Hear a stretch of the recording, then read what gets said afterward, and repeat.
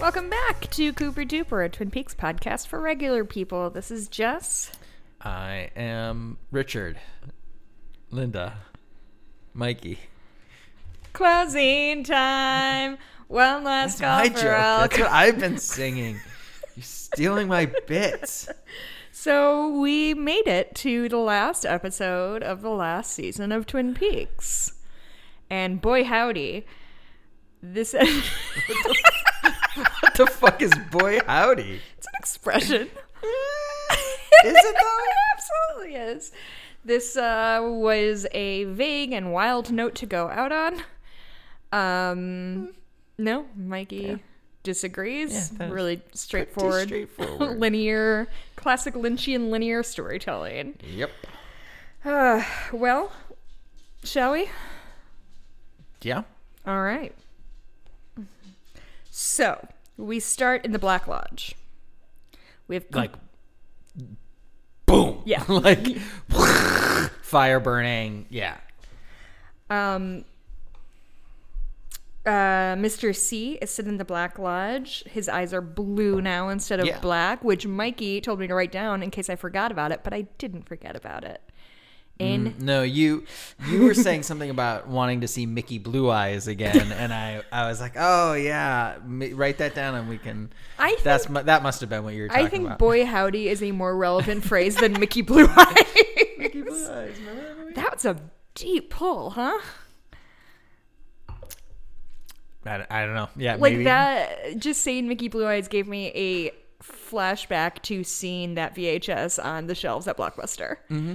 Of just like kind of Hugh Grant's befuddled face. I don't know anything about it.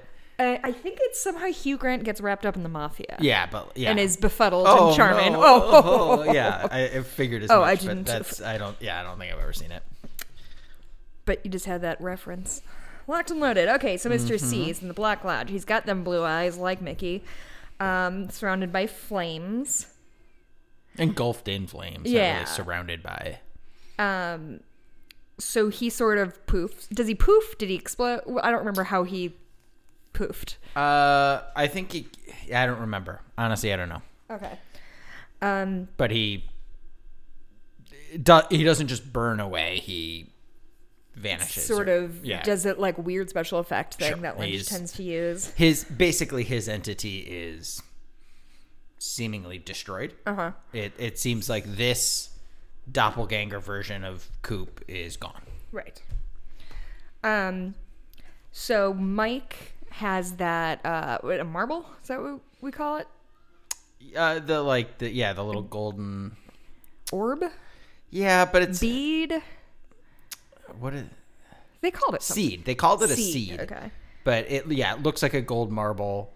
I hesitate to call it a gold orb because that reminds me of the lore of sure. From An orb is a little more like ethereal, and it's glowing and and there's uses of orbs throughout the series, but yeah. So Mike uses that seed and that hank of hair that Cooper pulled out of his own noggin, which grew apparently since the last episode. Yeah, it was quite long. It was like a quarter-inch thick. It was literally a handful of hair. And then it uses like when he's pinching them together, it's like using like stop motion photography. Yeah, like it looks like it might as well be claymation, like the way it's like popping, and it's like sparking. It's like if you were to tap two ends of a jumper cables together just to see that spark. That's kind of what he's doing. So out of that seed and that hair, Mikey has created a new Dougie Jones, which to me, it was not immediately clear that it was Dougie Jones and not we don't Cooper. know. I don't. That's what's interesting. So he creates a new Kyle MacLachlan. Right. So this says he creates a new Dougie Jones. Right. I don't know that I knew it was Dougie Jones because he was wearing the suit. He had the short haircut. It comes from Awake Cooper because it comes from his hair. Right. So this is alive and well Cooper right before he says, I'm the FBI, from the hospital bed. That's when he plucks out that hair. Right. Gives it to Mike. Mike brings this to the seed. He creates this new Kyle MacLachlan out of it, who is not wearing the FBI lapel pin. Okay. Which, and then it kind of, the camera does like the shaky kind of movement out of the Black Lodge and then movement up to the Dougie's red door. Mm-hmm. So this is when this seems like when alive Cooper says to Sonny Jim and Janie E, I will be Dougie, either whatever, where he's like, Dougie, I will be back. I'll be whatever. I'll come home for you and whatever. This, I think, was his plan, was to create another entity of himself so that he can provide for this family and be there, and, you know, they don't have to suffer this loss and whatever. And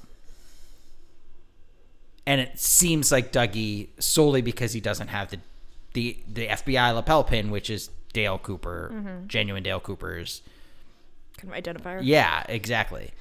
So he sends him there, but is that all they are on the scene, or? Yeah, that's the end of it. It shows up at the Jones home and is created by Janie. Opens. Here's the thing is that seems odd to me though. This is a sweet moment. Sonny Jim and Janie E come running up. Dad, you know, Dougie. They run up. They give him a big hug, and he says home, which. Obviously, the idea of what is home and all that is kind of a through line through this entire series. But what's weird to me is that they do that, and they come up, they hug him, and he says home, and they don't linger in it at all. Mm-hmm. Like, this seems like a moment that Lynch would be like, let's sit in it. Let's sit here for a minute. Let this family, like, you know. Yeah, especially considering how dark this show is and how frequently Lynch likes to layer the dark and the light. It's weird because it abruptly cuts to the next scene. And it's... Do you think that means something sinister? I don't know. Yeah, I don't either. Well, I don't know what it means, but it just... It seems like it needed 2 or 3 more seconds. That's it. And they just don't give it to us, which seems intentional. Yeah. For David Lynch to cut something short is intentional. Right. And I don't know why. Right. I don't know what they're saying about that. I don't know, you know, I don't know. But I find it interesting. I'm kind of playing with something in my head about there not really being such a thing as a happy ending. Yeah. And maybe that's what he's trying to do here, of like, yes, things are back to normal, right? Like their father and husband is back, but this is not a happily ever after moment. They still, and it's right at the top of this episode. It's right. You know, within the first couple of minutes. Yeah, that's my thought, but I'm not sure. Yeah, I mean that could be. It's also like we're not here to tell this story. This is. Well, it almost feels like he's like throwing us a bone of wrapping up the Dougie story. Maybe. Yeah. Like, here. Okay. He's fine. They're fine. No child and, you know, stay-at-home mom are abandoned at this point. Okay. So then we cut back to one of the last scenes of the last episode with Cooper leading Laura. In color this time, though. Oh, yeah. What does that mean? So much shrugging on this podcast that you two. Means it's not in black and white. Well, no. I mean, I don't know. Just wanted to make sure I knew that to be confused about. Right. I seemed too clear on what was going on. Exactly. Okay, so Cooper's leading Laura. So yeah, we see the whole scene that Cooper's leading Laura through the woods. We kind of zoom in on Cooper, zoom back out. She's gone. His hand is empty, and then you get that like crackling sound. Yeah, that. I don't like that sound. And then he can hear her screaming. He can hear Laura screaming. Sustained. Yes. It's scary. You know, Cheryl Lee has a great set of lungs. She's very, very, very good. Is she the best screamer in the business? She's got to be up. She's certainly up there. She's got to be like a Jamie Lee Curtis status. But she can absolutely scream with the best of them. And usually, though, it's just Yeah. It's prolonged, and it doesn't change. Like as blood curdling at the front of it as it is in the end. Yeah. And it whatever is happening is bad. Yeah. And it's, I don't know, you don't see anything. You just see the calm of the woods, but you just hear this absolute shrieking, blood-curdling scream that lasts for seemingly minutes. Right. All right. So then we cut back in into the Black Lodge, where Cooper is now talking to Mike, who says... In that waiting room area with the chairs. Right. Mike says in backwards talk, is it future or is it past? I think that's the... If there is at all a key to this episode, that's the key to this episode. This everything that happens, it's questionable what time period we're in or what sense of reality we're in. And it's constantly shifting. And so to say blatantly at the front of this episode, is it future, is it past, is telling you, in no uncertain terms, this nothing is certain. Yeah, exactly. So just and maybe this whole episode doesn't belong at the end of this series. Maybe this whole episode is supposed to be shifted in to part 3 or part 4. You know what I mean? Yeah. There's this whole series is, I'm out of order, you're out of order. This whole series is out of order. See what I did there? But yeah, I think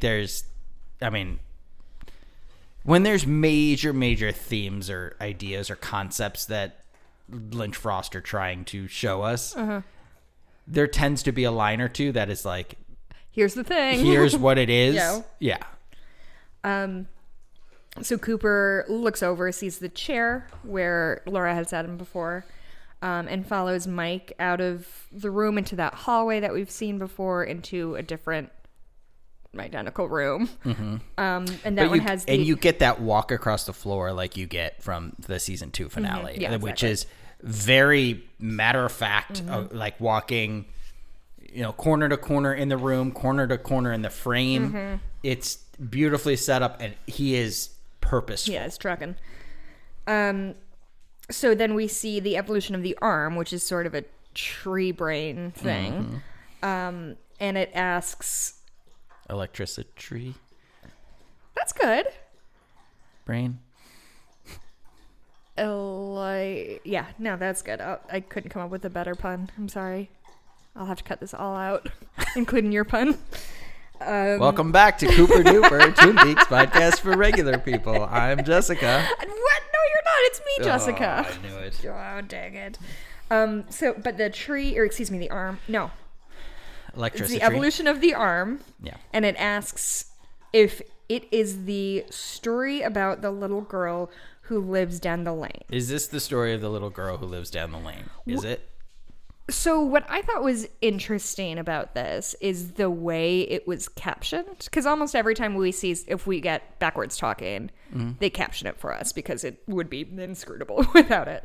And so this one has it starts this story. First he says, I am the arm, and I sound like this.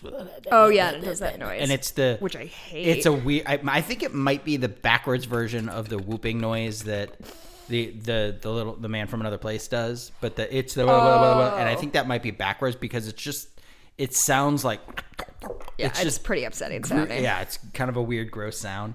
But anyway, so it says is this the story ... and then that goes away, new line about the little girl ... of whatever. My point is about, so it's in sets of 3-word phrases, and then the last one is lives down the lane, and I think it does each word individually. Lives down the lane. He also they're matching the rhythm of the speech pattern too. Right, but the other ones just threw up a 3-word phrase and it said it in the time it said it. They didn't go up one word at a time. They do that when he does non-existent. Right, but I'm pointing out specifically here. They So don't do it at the beginning of his story. They do it at the end. Oh, I see what you're saying. Okay. Laura whispers in Cooper's ear.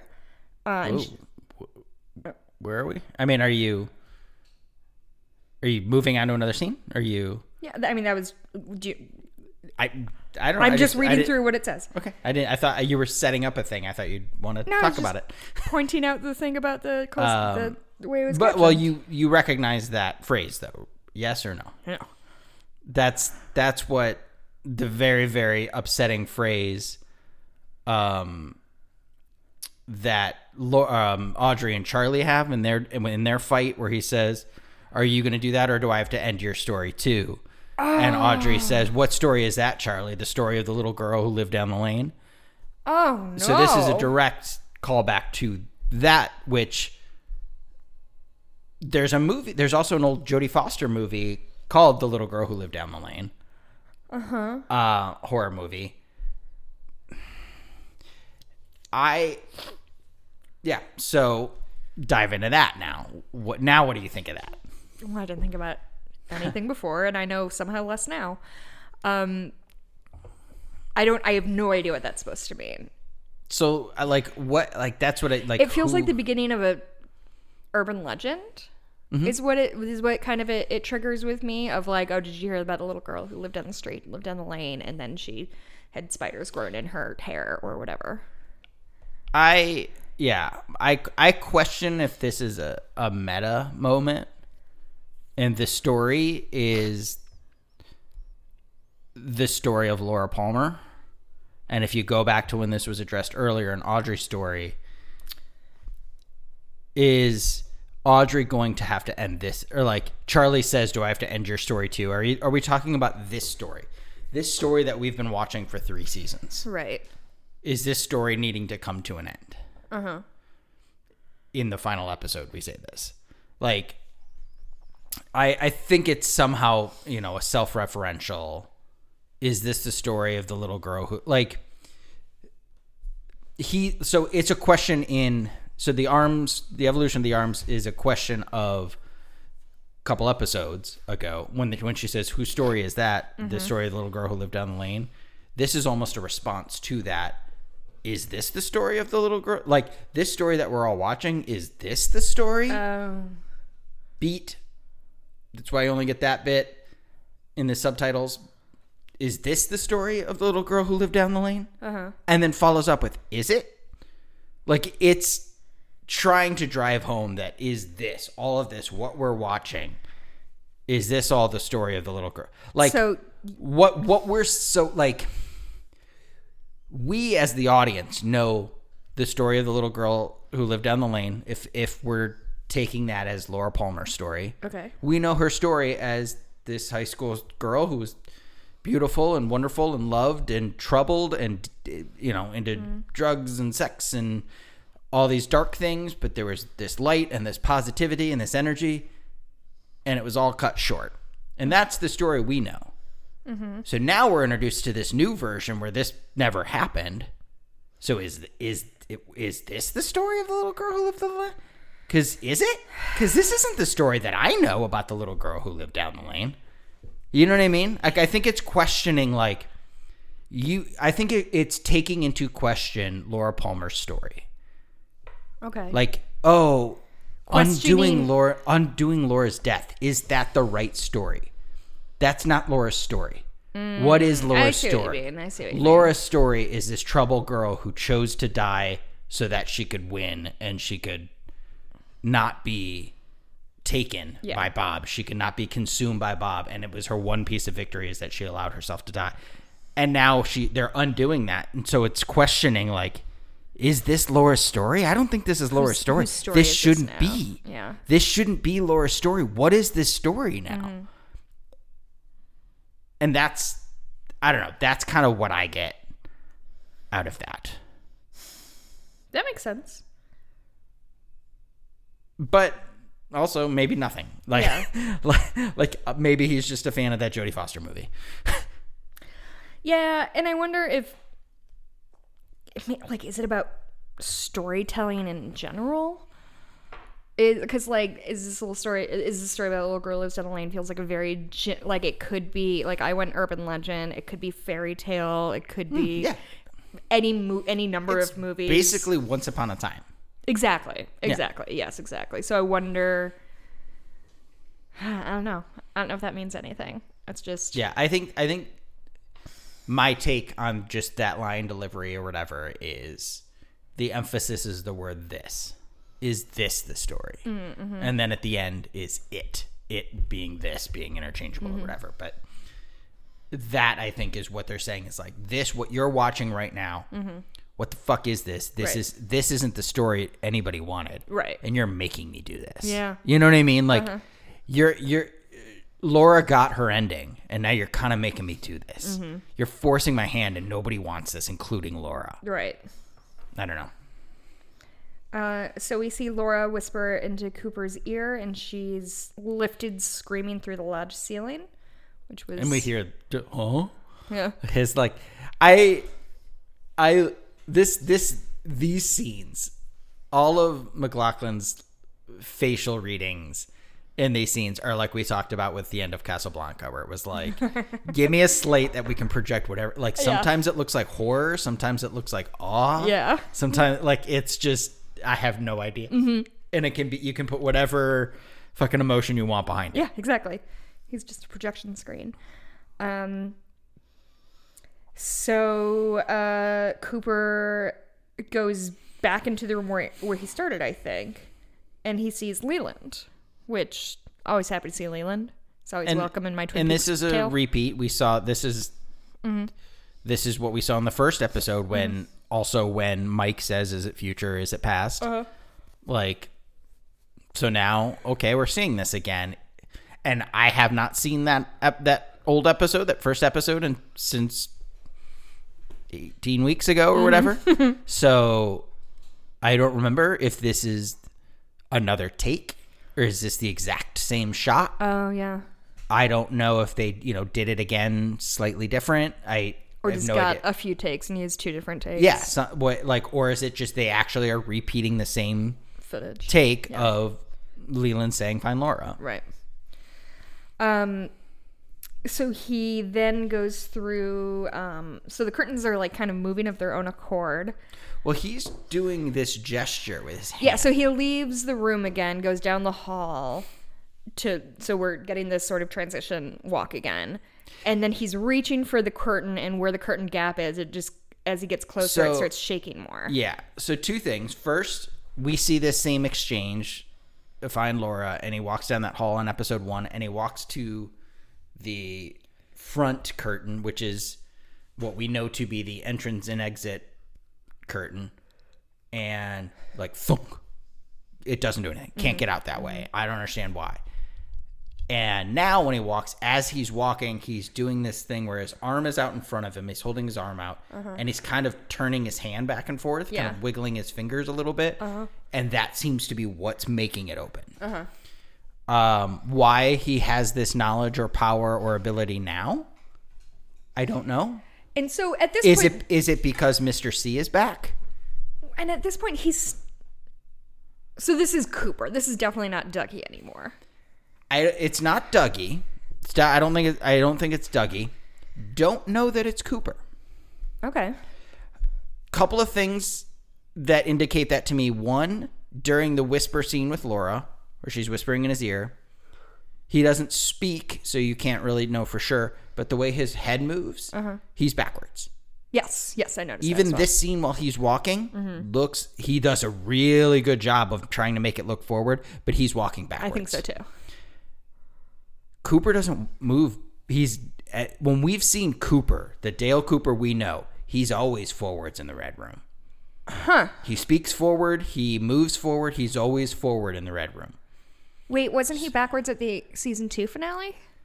When he was laughing, when he was cackling with Bob? Wasn't that backwards or no? That might have been, but that was not Dale Cooper. That was Mr. C. That was the Doppel Cooper or whatever. The Dale Cooper that we know and love for 2 seasons of the first series has always moved forward in the Red Room. This Cooper, who's wearing the FBI pin. So Right. it seems like Cooper is not moving forward. And they're trying to hide that. They don't give him any dialogue. They give him small movements, but his walk down that long, narrow hallway, I think it's backwards. it looks backwards. Yeah, I think it looks backwards. And he, and then of course reversed, so he's walking forward. Yeah, but because my impression was also it seemed like when he's walking to the curtains, the way they start moving looks like they're reversed to me. Like somebody was shaking them and then like just letting the momentum go out of it. Because it just starts going. Yes. Like it doesn't fade out; Yeah. it fades in. Yeah, exactly. Yeah. So that leads me to believe. I don't know who this is. Right. I kind of had the same impression. And then once we get him out, this character we see the entire episode is it's not our Dale Cooper. Right. He's a different. I mean, he's named something else at a certain point. Yeah. He's still referred to as Dale and Dale Cooper. If he references like I'm Dale Cooper, I'm right. with the. But I don't know that he is Dale Cooper. My impression was that it was Mr. C and Dale Cooper kind of smushed together because it felt like Cooper but like slightly more sinister. Mm-hmm. It's sort of what I got the impression of. And like when we get to the diner scene, if there's a yin and a yang, this is the yin yang. Yeah. Yeah. I mean that all makes sense, but this isn't the bubbly Mr. Goodman. Yeah. Cooper that thumbs up. Yeah. Loves pie. This isn't him. So when he gets through that billowing curtain, he gets to Glastonbury Grove, but in the Red Room, which this is the first time we've seen that, right? All those trees? It's Glastonbury Grove is the entrance to the Red Room. So this is how he got in at the end of season 2. Right. But we've seen Glastonbury Grove in nature. Like we see the tree stand and stuff like that, right? Or am I thinking? Yeah, I don't understand. What you're saying. It's the trees in the Red Room, like they're planted into the chevron. They're like it's all like overlaid on each other. Oh, I thought it's like a weird passageway. So like the curtain kind of just appears in the middle of the forest, and he walks through it, and he's in the Red Room. And now it's the same thing, but the other way around. And so he steps out into the woods. Okay. So he steps out into Twin Peaks, which is where Diane is waiting for him. That's how I see it anyway. She asks if it's really him. He asks if it's really her. They smooch. And he refers to her as Diane, but she never says his name. No, she does not. She just says, "Is it really you?" Yeah. And then we have our first driving scene of the episode. Cooper and Diane drove 430 miles, largely in silence. Yeah. Yep. Again, they're in.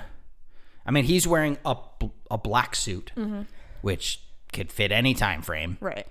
She's wearing like that red wig still. Yeah, red wig, which that's a little unique if it's in the past, but they're driving like a 1960s Pontiac or something. Like it's an old vehicle. Right. They don't pass anything that's. They don't play the radio. Yeah, they don't. That's the thing I noticed. Yeah. Like, there's no. They don't pass any establishments that look modern. They don't pass any street signs that are, noteworthy. All they see is the electrical grid. And so when is this? Sure. And then the woods. And the woods, that's not dated. So this is your first moment of when the fuck are we? Right. Like, she's a little bit more modern looking with the red hair and the big red bracelets and stuff. But like, then they're driving this old ass car. Right. And then they drive the 430 miles, which presumably is a reference to Remember 430. Right. Which is one of the Fireman Giants clues. Right.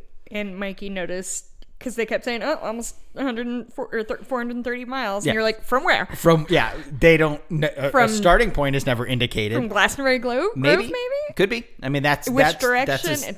Yeah. And then how did you measure your walk from the thing to the car? Right. Like, because he's clearly looking at a odometer or whatever. Like, yeah.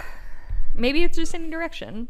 Just maybe Twin Peaks is in the middle of like a dome that's 430 times 2 is 860 miles, in diameter. And so if you drive 430 miles in any direction, you'll leave the dome.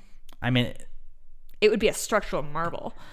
It's, I mean, like, that's not unheard of. Like, Twin Peaks is a weird place. Everybody we get to Twin Peaks, we never see them like walk into, I guess they pass the sign, but like, we hear them talk about their drive-in and looking at those pine trees and eating that cherry pie on the way. Yeah, I suppose. Okay, so they hit that 430 miles. Diane says that Cooper gets out. Well, she says that their destination will not be what he expects. And so they finish their drive. He gets out of the car, kind of looks around. You can hear and like feel the electricity. Like there's bass going, and so if you've got a decent sound system, you can kind of feel like the like the humming of the electrical lines, which is great. The sound design in this series is incredible.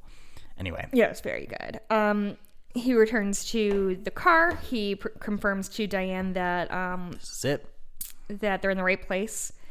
And he requests a kiss before they drive through the portal because he says, things are about to change, or things could change, or something is different after we pass through this. Things will be different, yeah.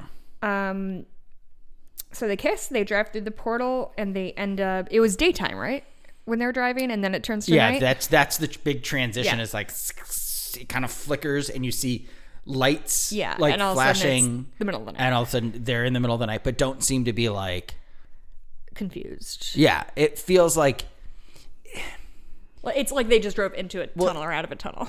It feels like there's like, if you were to take Cooper and Diane daytime and drive them forward on one timeline, and then matching in a parallel timeline is Cooper and Diane at night, and then flip-flop them.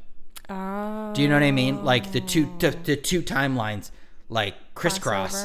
And so it seems to be linear for both parties, but now they're in an entirely different timeline. I feel like a lot of this is, so if you get the description, like in Back to the Future 2, when Marty McFly goes back to Hill Valley in 1985, and he goes to like the McFly house, and there's another family living there, and they chase him out with a gun because it's still 85, but it's 85 from a different point. Yeah. So it's that same, like, these two things are still happening, but you got to figure out how to jump from one timeline to another. Well, it's like the multiverse, right? Like every decision you make, you could have made a million different decisions. Sure. And in theory, there are universes in which that decision is made. And what I think this particular location is some type of space-time continuum tear that allows them to not continue on their current universe, multiverse, whatever timeline. They can jump to another one. Right. And so I think that's kind of what happens here, because they not only, because it's, I don't know, but there's different times happening. But then they pull into that motel. Holiday Inn. And it's an old timey motel. Yes. And it could be just an old motel that's been around for 70 years. Right. Or they're in the fucking 1960s. Okay. And I guess I don't know. Okay, so say they're in the 1960s. Or they're in the 2000s or whatever, but in a timeline where cars didn't progress at the same rate. And so they're still, there wasn't this, industrialism boom. Right. And so they're still using all this old equipment, but it's the 2000s or whatever. You know what I mean? Like, sure. We don't know. Yeah. But things that would normally date a scene, like when a production designer comes in and looks around a room and dates a scene, this didn't exist in this time frame, or things like that. That shit is all wrong in this whole episode. Right.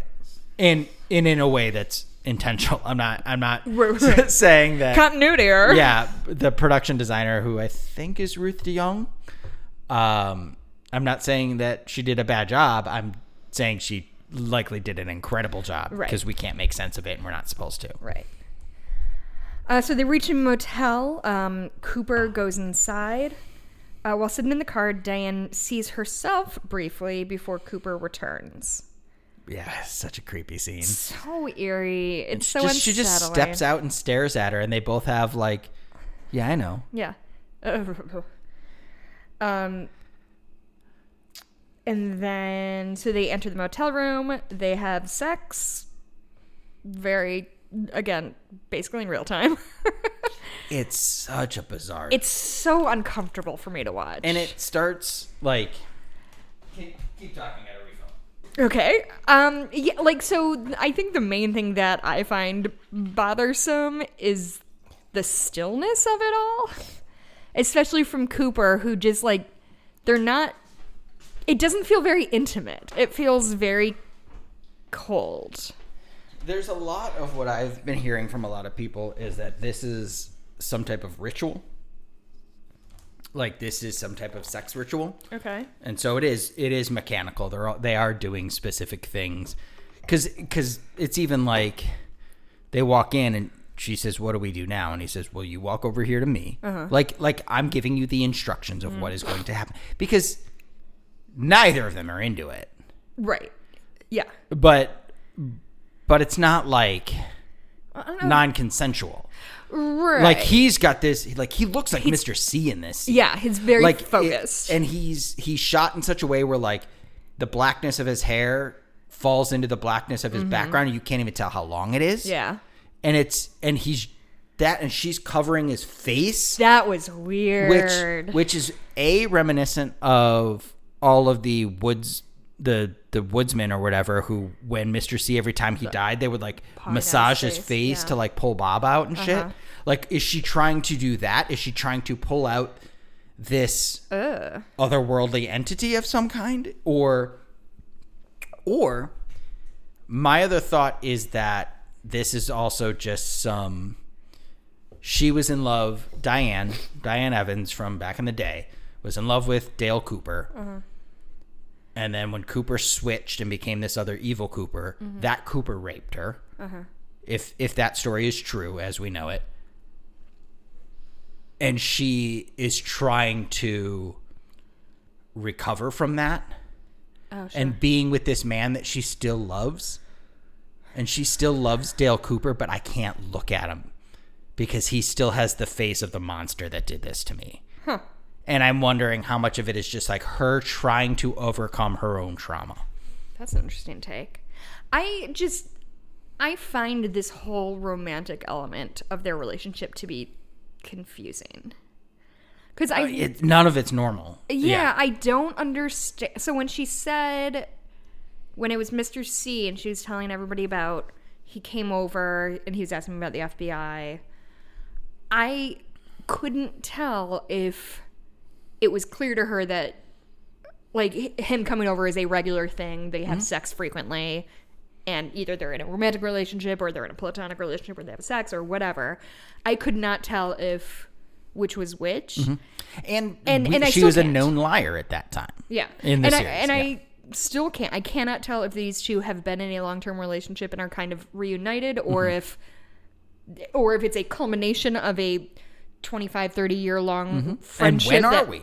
Right. Like, but I mean, their age, right? They're both in their 50s or 60s or whatever. But that's also like, it seems like there's a disconnect between like consciousness and then the vessel that you're using. Well, there's no emotional connection between them in any sense. Sure. As soon as they get in the car. Considering the previous episode when they kiss, there's a spark there. Yeah.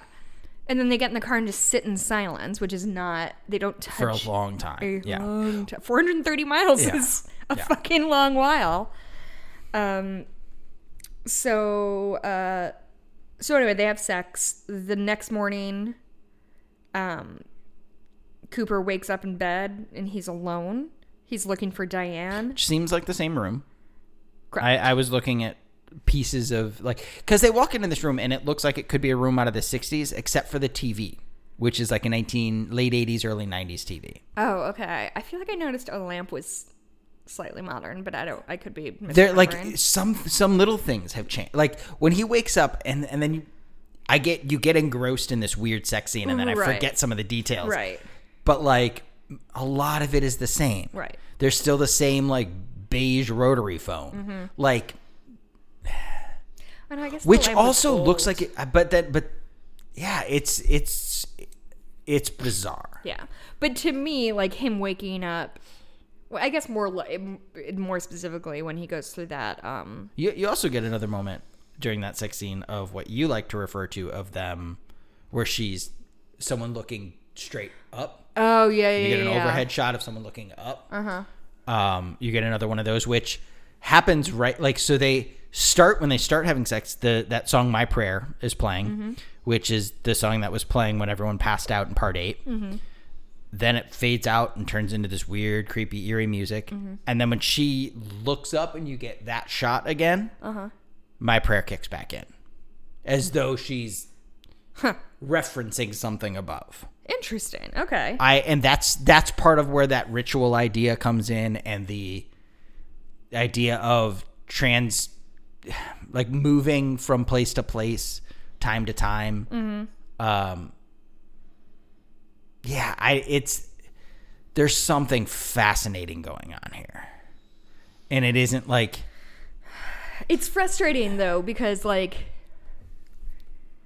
it's not even, it's like there's a series of clues that don't seem to connect to each other, and I know there's not going to be an answer, but it's more like it feels like he's trying to tell me something, but I don't know what it is. Like I feel like this versus like a Charlie Kaufman flick that's just sort of weird for weird's sake and kind of introduces dream logic just to sort of be meta and odd, whereas there's no like, I don't think, no correct interpretation of like adaptation or whatever, although that one's a little straightforward, but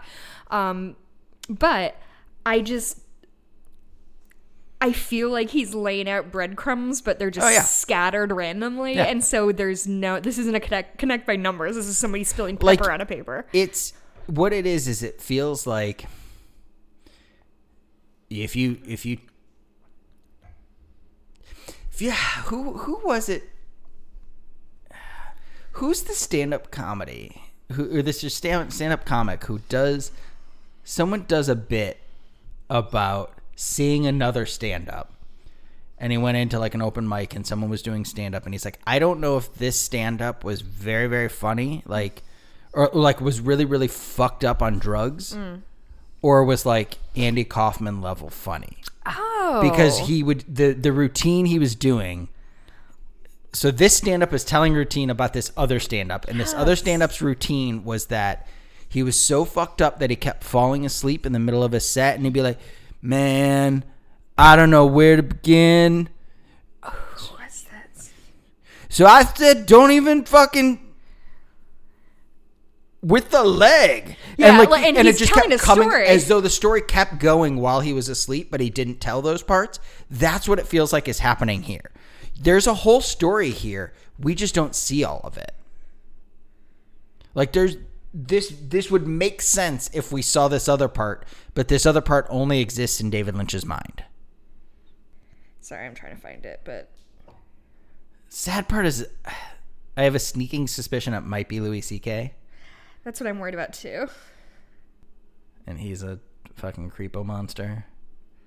Well, all I'm getting is that D.L. Hewley passed out on stage because he had COVID while he was doing stand-up. So that was from June. So I don't know. I'll see if I can find it. Anyway. Yeah, so it does feel like we're getting it's kind of like we're hearing a 3-part harmony song, but we're only hearing like the top part. So like there's no real melody. It doesn't work on its own. It just sort of sounds scary and weird. But it's it sounds right. Yeah. It's like nothing sounds wrong. Right. Like it doesn't sound like this is just this was just bad storytelling. Everything seems so meticulous and purposeful. It's such an odd scene. So he wakes up, he gets out of bed, and he's shirtless and wearing like very generic underwear. So like he's not specifically in a different outfit or whatever. It's not like he wakes up in the season 2 finale pajamas that he has. And it's like he wakes up, but then you're trying to force things there. So I'm like, oh, maybe he looked like he was in better shape in the episode where he has sex with Janie E. He looked like he was a little more fit. Maybe he's let himself go a little bit and you're like, no, he's just slouched forward on the bed. Like, right. No, there's nothing. This isn't that. Yeah. Like, I'm trying to plug things in because I want to so hard. Yeah, you're trying to find the pattern. Right. So he finds a note on the nightstand, kind of on the lamp, that's to Richard, from Linda. Says that, and the way he read to Richard, dear Richard. Yeah. Like he has a genuine moment. Like, it isn't like, oh, they were these entities using these other. He seems baffled by that. Yeah. So he reads out loud. It's Linda is saying, very dramatic. By the time you read this, I'll be gone. But it's like, I don't know who you are anymore. Yeah, I've broken things off because I don't recognize you anymore. Yeah. And it's signed from Linda. So and the last exchange where she's looking at Mr. C, it was kind of the same thing. Like, that's not the one. That's not who I know. Mm-hmm. That's not the Dale I know. Mm-hmm. And it's the same kind of idea. Yeah. So it's signed from Linda. So Linda dumped Richard and Linda. And Diane is gone. We don't know where she is. Yeah. So are they Richard and Linda? Because, and I only remember this because I hit a hot link for Richard, but didn't the giant say, remember the names Richard or Linda? Yeah, that's our Richard and Linda. So when you talk about, if you talk about this being some type of like ritualistic sex, ritual, I guess. I guess. Like, we'll punch it up in post. As a transitional element of some kind, like, is this moving Diane to another location? Like, is it that Cooper, did she really go anywhere? Or was that part of the thing was to send her to this other better place? Or did they split timelines? Because it was something. Yeah, did they split from each other? His car is different. It's a different motel. The motel is different. Yeah, this is a 2-story now. He's in like a modern Lincoln. Mm-hmm. Yeah, like the room internally looks basically the same. I got it. I figured it out. Sorry, shut up. I figured it out. It is in the what year would Laura Palmer have been born? If she was killed, 1972? Okay. Okay, yeah. Ish. So, this is 1972 or whenever, 71, and Laura's parents are Dale Cooper and Diane, and because they had no, it's nothing. I thought I had something. Where did you think you were going? Oh, just the idea that Cooper and Diane are Laura's real parents, and for some reason that's why when he wakes up in this new reality that had never happened, and that's why there's no Laura Palmer. No, that's nothing either. But it gets you thinking. And that's what's great about it. I don't feel great, though. I feel frustrated and annoyed. Mm-hmm. But that's honestly one of my favorite things about this show as a whole is you start and then things make sense and then you try to explain them and you're like, wait, what? Yeah, that's exactly. I thought I pieced something together, but I honestly have no idea what it was. Like, it was kind of a bit that I said I solved it, but I was like, oh, actually, I think I really have a good thread here. It's nothing. Mm-hmm. It's just triggered. Like, it oddly triggers parts of your brain that don't normally get used. You know what makes me feel like is when you're walking and there's a hair like on your shirt or something like that, and every time you move your arm, it like brushes.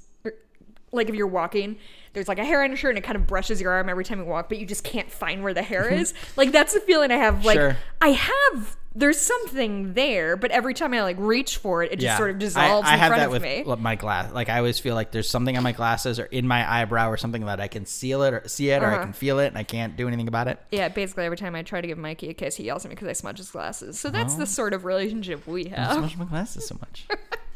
With my face, because it's on your face, because of smooching. Yeah. Most people like smooching, even if it means... Wait, what'd you say? That's recorded. People are going to hear this. You're going to go on record and say, I'm not a fun person to smooch with? It's recording, Mr. Greif. I hate you. So yeah, I think we solved it. Yeah. I just...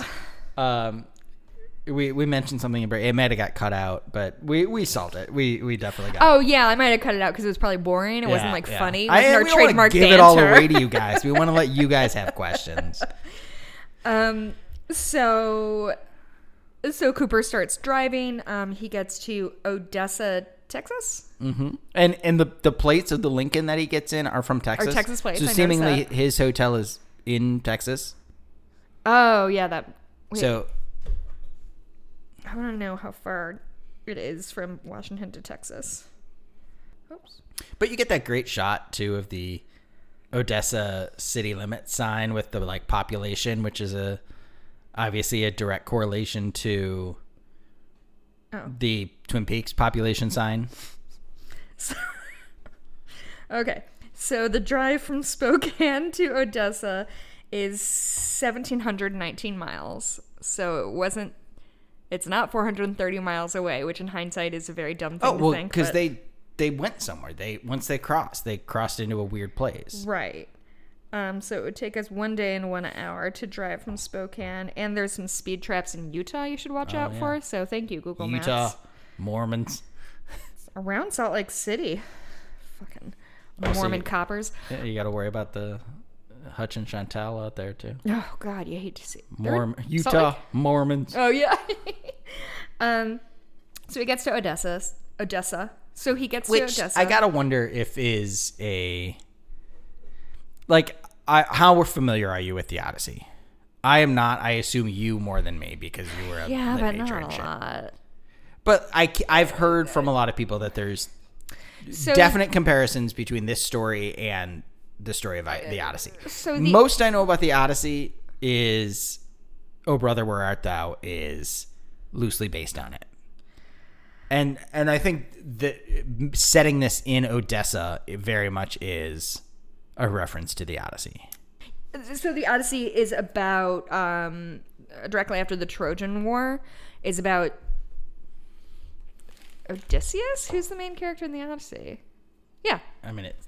Yeah, that seems pretty. Yeah, I just wanted to double check. It's Odysseus, and he's trying to return home after the Trojan War, but keeps running into all these obstacles. I think there's a Cyclops at some point, which is, yeah. There's and then the sirens, and I know it's like exactly. that, but that's what's happening here. He's trying to take Laura Palmer home, and keeps running into. Yeah, I can see that. Yeah, I mean, there's a correlate, and then Dougie got to go home. Everything is about getting home. Mm-hmm. But the question is, what the fuck is home? And what's Cooper's home? Exactly. All of it. What is home and making sure you're going to the right home. Mm-hmm. You know, if I take you to a house where you were fucking abused your whole life, right? That's not home. Right. That's a house you lived in. Right. Yeah.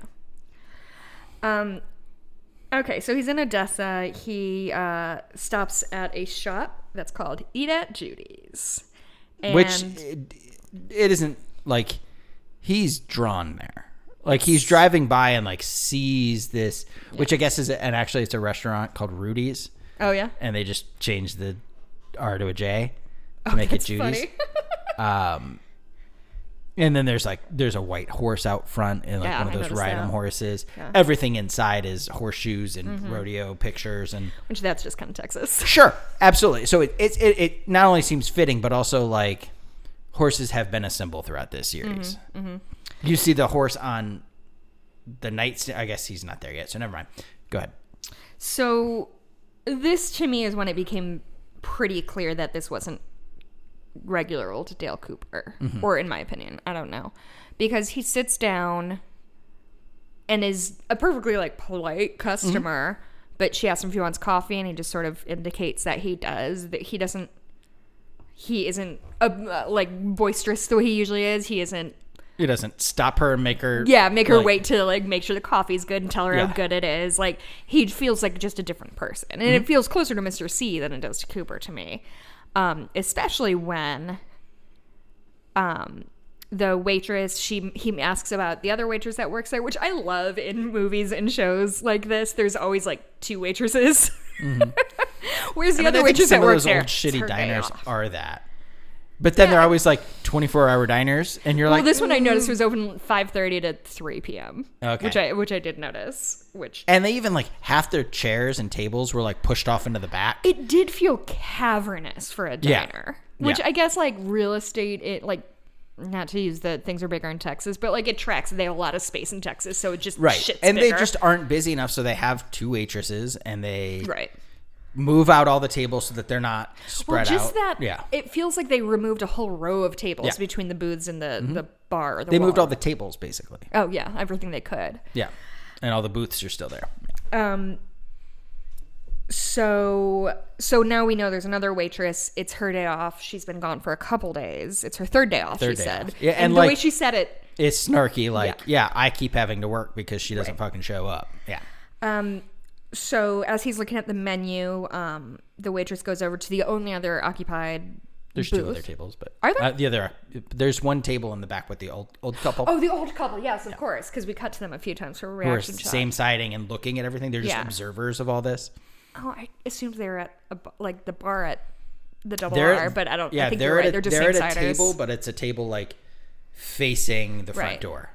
Yeah. Do you think same siders is a thing that people know off the top of their head if they didn't wait in a restaurant? I mean, obviously, I think you can put it together. No, obviously pretty people easily. Put it together, but like same siders is definitely just like a term that I've used but a also, zillion times. That's kind of a situation where you'd want to be a same because you sitting back and looking at everything. You're watching. Yeah, if there's like a banquet booth and I'm out to dinner with my mom, we're always same siders because we're notorious people watchers and probably won't talk anyway and just just stare at people.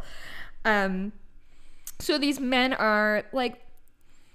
This is harassing him, like full on, like.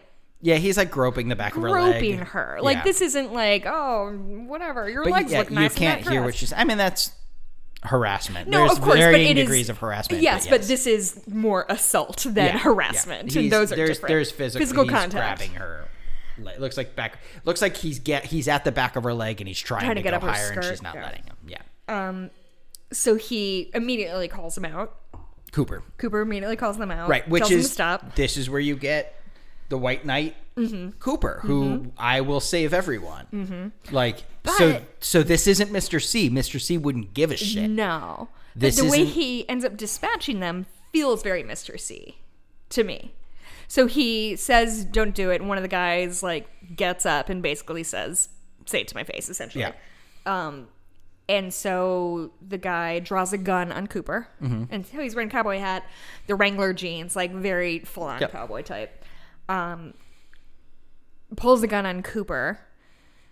And Cooper kind of warns him. He does that sort of warning of like... I wouldn't do that. Yeah. And the way he grabs the gun, and so the guy's pointing the gun in his face. He grabs it and slams it like muzzle down into the table. So gets that away from that guy. Another guy runs up. He shoots him in then kicks him in the balls. Forgot about the ball kicking. And then the other guy runs up, shoots him in the fucking foot. Yeah, this is where he pulls his own sidearm. His own gun. Shoots that guy in the foot. Guy number 3 comes up and kind of has his hands up like, I don't want any trouble, man. And he says, put your gun on the floor. Yeah, I don't have a gun. Put your gun. And it's, and then sit down on the floor. And like these guys, the way these 3 guys interact with each other reminds me of the Fuscos. Oh, sure. Like just these like 3 dudes kind of like blah, blah, blah, blah, blah, blah. Like nobody's like laughing at everything and stuff like that, but one guy does all the talking. You know, this is remnant. Like there's something about this like threesome of dudes that like I get flashes of the Fuscos for some reason. Yeah, do we have any other trios in Twin Peaks? I mean, the Candy, Mandy, Sandy. Mm-hmm. I guess trios is just kind of a classic. Sure, yeah. I mean, yeah. Classic side gang. Okay, so he has, so he dispatches these guys. They're on the ground. One guy can't be clear enough, been shot in the fucking foot. Yeah, he's ripped his boot off. Yeah. He's bleeding through his sock. Yeah, it's upsetting. He gets the other waitresses. All we know is the other waitress. We don't hear her name yet. There's a great moment too where he's standing over the guys with his gun drawn, Cooper, and it looks very much like the Dirty Harry shot of the "Do you feel lucky?" Oh, punk. yeah. Which I find interesting because this waitress is Clint Eastwood's daughter. What? And I'm curious if this was a Dirty Harry moment, and so they cast Clint Eastwood's daughter, Or vice versa. or was it like, oh, we got Clint Eastwood, let's do a little Dirty Harry nod, or was it absolutely a coincidence, and I'm plugging things together because Twin Peaks turns me into a conspiracy theorist? Oh, I think I think it's definitely one of the first two. Yeah. Right? Like, I don't think it seems a full-on coincidence. Yeah. Because even I kind of recognized it, and I've never seen Dirty Harry. Mm-hmm. Is Dirty Harry the name of the movie or the name of his character? Both. Cool. Was he a dirty cop? Is that why he's Dirty Harry? Yeah. I haven't seen that. I've only seen the first one, and I haven't seen it in ages. I don't even remember what happens. I think the only Clint Eastwood I don't know movie that he was a dirty cop. I think he was just like a rogue cop. played by his own rules. Yeah, exactly. I think the only Clint Eastwood movie I've seen is The Good, the Bad, and the Ugly. I don't think I've seen any other Clint. Really? No, Any- that can't I mean, be right. any No, of, I've seen like- The Trouble with the Curve. I guess modern Some ones of I've the seen. like $1 Million Baby or anything. There's like some $1 Million that. Baby. No, I don't like movies that I know are gonna like fully bum me out. I mean, and the movies he directs that he's in are always like uber God. capitalist, conservative agenda. Doesn't type he have movies. Doesn't he have a movie that's literally called like Get Off My Lawn or something like that? He says that that's Gran Torino. Oh. You're sure it's not called Get Off My Lawn? That's what everyone refers to it Get as. Off 'cause My no one Lawn, remembers it. kids these days. Yeah, basically. basically. Mostly Mexicans, Yeah. probably. Okay, so again, this unnamed waitress, he gets this unnamed waitress's address from... Who I think her name was Sylvia from a name tag. Oh, I'm sorry. When I say unnamed waitress, I'm talking about the absent waitress who... Because he doesn't say, We don't know who so-and-so he's work. looking for. Right. He's looking for this, gotcha, off-camera waitress guy. Yeah. I see what you mean. So he gets this address. I really liked this moment that she's writing down the address. Grabs the fries. He grabs the fries out of the oil, like the fry basket, and he's just holding it. He's like, what do I do with this? Also, what time is this? Why are they cooking fries? Oh, It seems like it's early in the morning. The couple was eating pancakes. Like, oh, I didn't could be a notice. breakfast anytime Are you situation. sure it was fries? It wasn't like... It's a basket full of fries. Huh. And like Were they wanted this crinkle cut shoestring? just the fat guys. Oh, nice. Yeah. Steak fries? Not quite steak fries, but just like Like what Max and Irma's used to have. like Those were the great. the size of a crinkle cut fry, but not crinkled. Smooth cut fries. That's what we call them in the business. But he pulls. I think they needed something to be frying to show Sure. the heat and it moving the way nobody ever in real life ties ribbons to fans. But Yeah, you just need a you need visual them so that you can cue. see that it's on. But yeah, he grabs the fry basket and it's like, where does this go? He just... And she's like in the slot right there. And that feels more like Cooper. Yeah, of like he's not just exactly. gonna like put it on the counter, which he could, and like probably would damage it. Yeah. But what the fuck does he care? He wants to know where it goes so he can hang it up properly. Yeah. It's then you're he right, but like puts- I don't understand this. Yes. And I'm not embarrassed about it. I'm just going to ask where this goes. And I'm not just gonna like throw them on the ground or Right. whatever. These are your hard work. You've put a lot of work into these Yeah. fries, and I will not ruin them. It's this Cooper that I made up in my head. Well, but it's true. It's just Yeah. it's being filtered through this other more low key version. Yeah. So, okay, so then he makes, to me, maybe the most puzzling choice of all time when he puts the guns in the hot oil of the fryer. So good. Which seems dangerous on every imaginable level. Like, first of all, his hands get so fucking close to that oil, it stresses me out. Yeah. Because he doesn't drop them in, obviously. Well, that would be You know worse. what I would have loved? Put him in the basket? Yes. That's what I would have done. Yeah. If it were me, I would have put them in the basket and dropped the basket. If it was me, I would have, like, a little mini scene of him, like, grabbing the fry basket, putting the new fries in there, like putting salt and pepper, putting them in the window, and then turning around and putting the guns in the fry basket. Like, for a second, you think maybe he's just decided to work at this diner, or like, oh, these fries are burning, I'll help. Anyway, that's some fan fiction for you. God, what boring fan fiction I would write. Yeah, but the cook is there, and he's just kind of staring at him. And he's sort of like, I mean, obviously a gun just went off, so he's more or less hidden. Like, I love their reactions. Like, this is still Texas. Yeah. Like, everyone has a gun. They're not frightened by it. I feel like their reaction, like, they're still concerned, but they're also like, oh, well, these guys kind of attacked him. He seems to be a authority figure. He seems to be a cop or a detective or something. Shot the one guy in the foot. He's not threatening us. Well, and he didn't, like, line the guys up and shoot them point blank and, like, dispatch them. And he's clearly diffusing a situation. Mm-hmm. So people are, like, apprehensive and a little scared, but no one's, like, running out screaming. Right. And I feel like that's accurate for, like, this feels like the good guy with a gun scenario everyone wishes for. Mm-hmm. Mm-hmm. And turns that's out the what's good old happening. boys are almost never the good guys. Right. And then he drops the guns in the oil, and then he gently suggests, I don't know if this oil is hot enough for these bullets to go off, but I'd suggest you back away. Well, he's just standing like, yep, peace the fuck out. Well, he's like standing like looking into the oil with his eyeballs. It looks like that might not have been the best idea. Like, it looks like I just had a brief moment of regret. Maybe I should have unloaded these first, or not put the clip in, or whatever. Yeah. There were many choices that he could have made that did not involve. He seems to be questioning all of them. It's great. It's great. I just feel like I got caught up in the moment. Yeah, absolutely. 100%. And then he leaves. And well, he gets the address from right. the girl. She wrote it down. Right. And he walks out. But you know, this ensures that those guys aren't going to chase after him with guns and whatever. But this is a scene where we really get to see who this version of Cooper is. And he's not the Dale Cooper from season 1 and 2. He's not Mr. C. Mm-hmm. He's not Dougie. He's not who. This is an entirely different Cooper /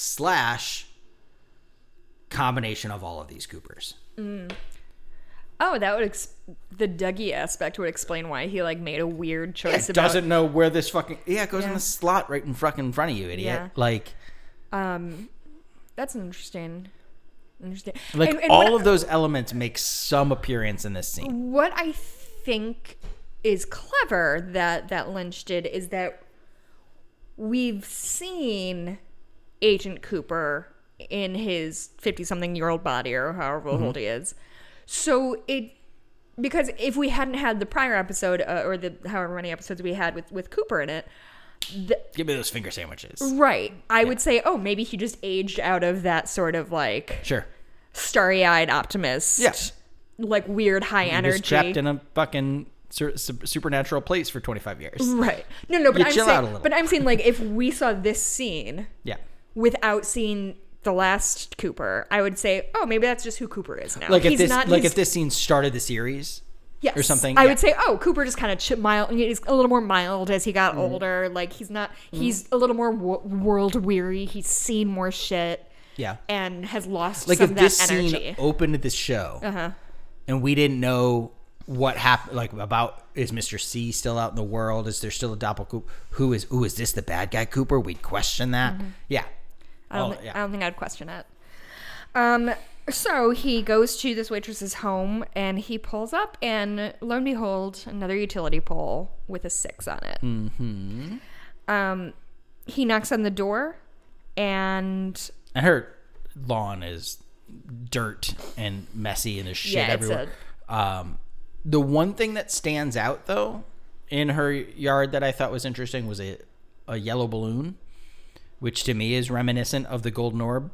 Oh, I was thinking of the 119 house. They've got like the red balloons. Oh, red. Okay. There's balloon, but like there's Dougie's house. They have all the balloons from Sunny Jim, and there's that whole house is like golden lit. Yeah. But I just feel like a yellow ball balloon looks very orb-like, which is seemingly how the entity or idea or concept of Laura Palmer got to this world. So he knocks on the door, and the homeowner resident opens it, and it is, from what we can tell, it's Cheryl Lee. It's Cheryl Lee. Thank you.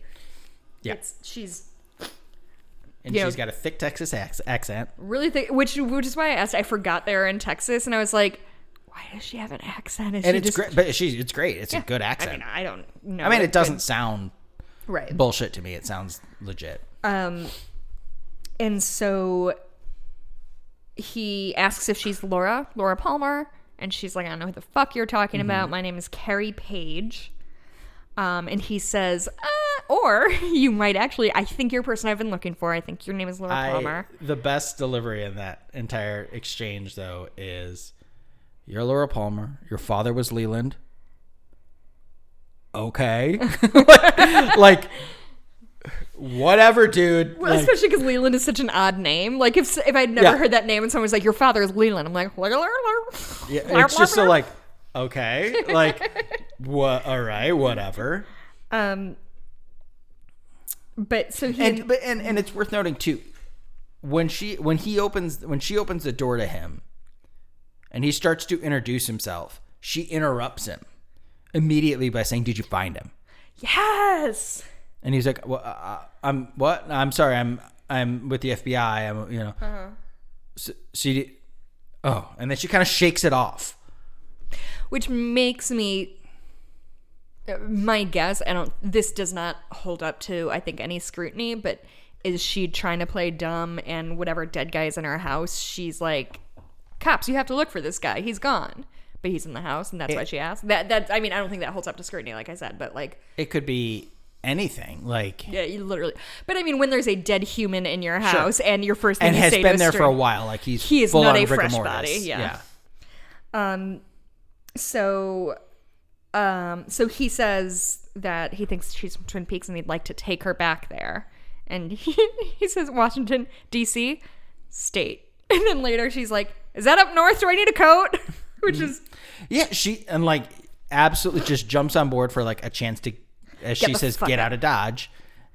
Which, so even before we open the house, has see no beef, like letting this man who's an FBI agent into her home. So she thinks. With a body that has a bullet in his head. There's a fucking submachine gun on the floor, and he's been sitting. This didn't just happen. This is days. This is days. And so she says okay, which is wild, but whatever. She's packing. Cooper walks in, clocks the dead body, clocks the gun, I assume, and then there's a little horse figurine on the mantle, which of course is where we saw all of Laura's pictures constantly in the Palmer house. And so they drive from Odessa to Twin Peaks, and interestingly, they show it in real time. Yeah. Which is... And we get to watch all of it, which is a great. fun... Like... yeah.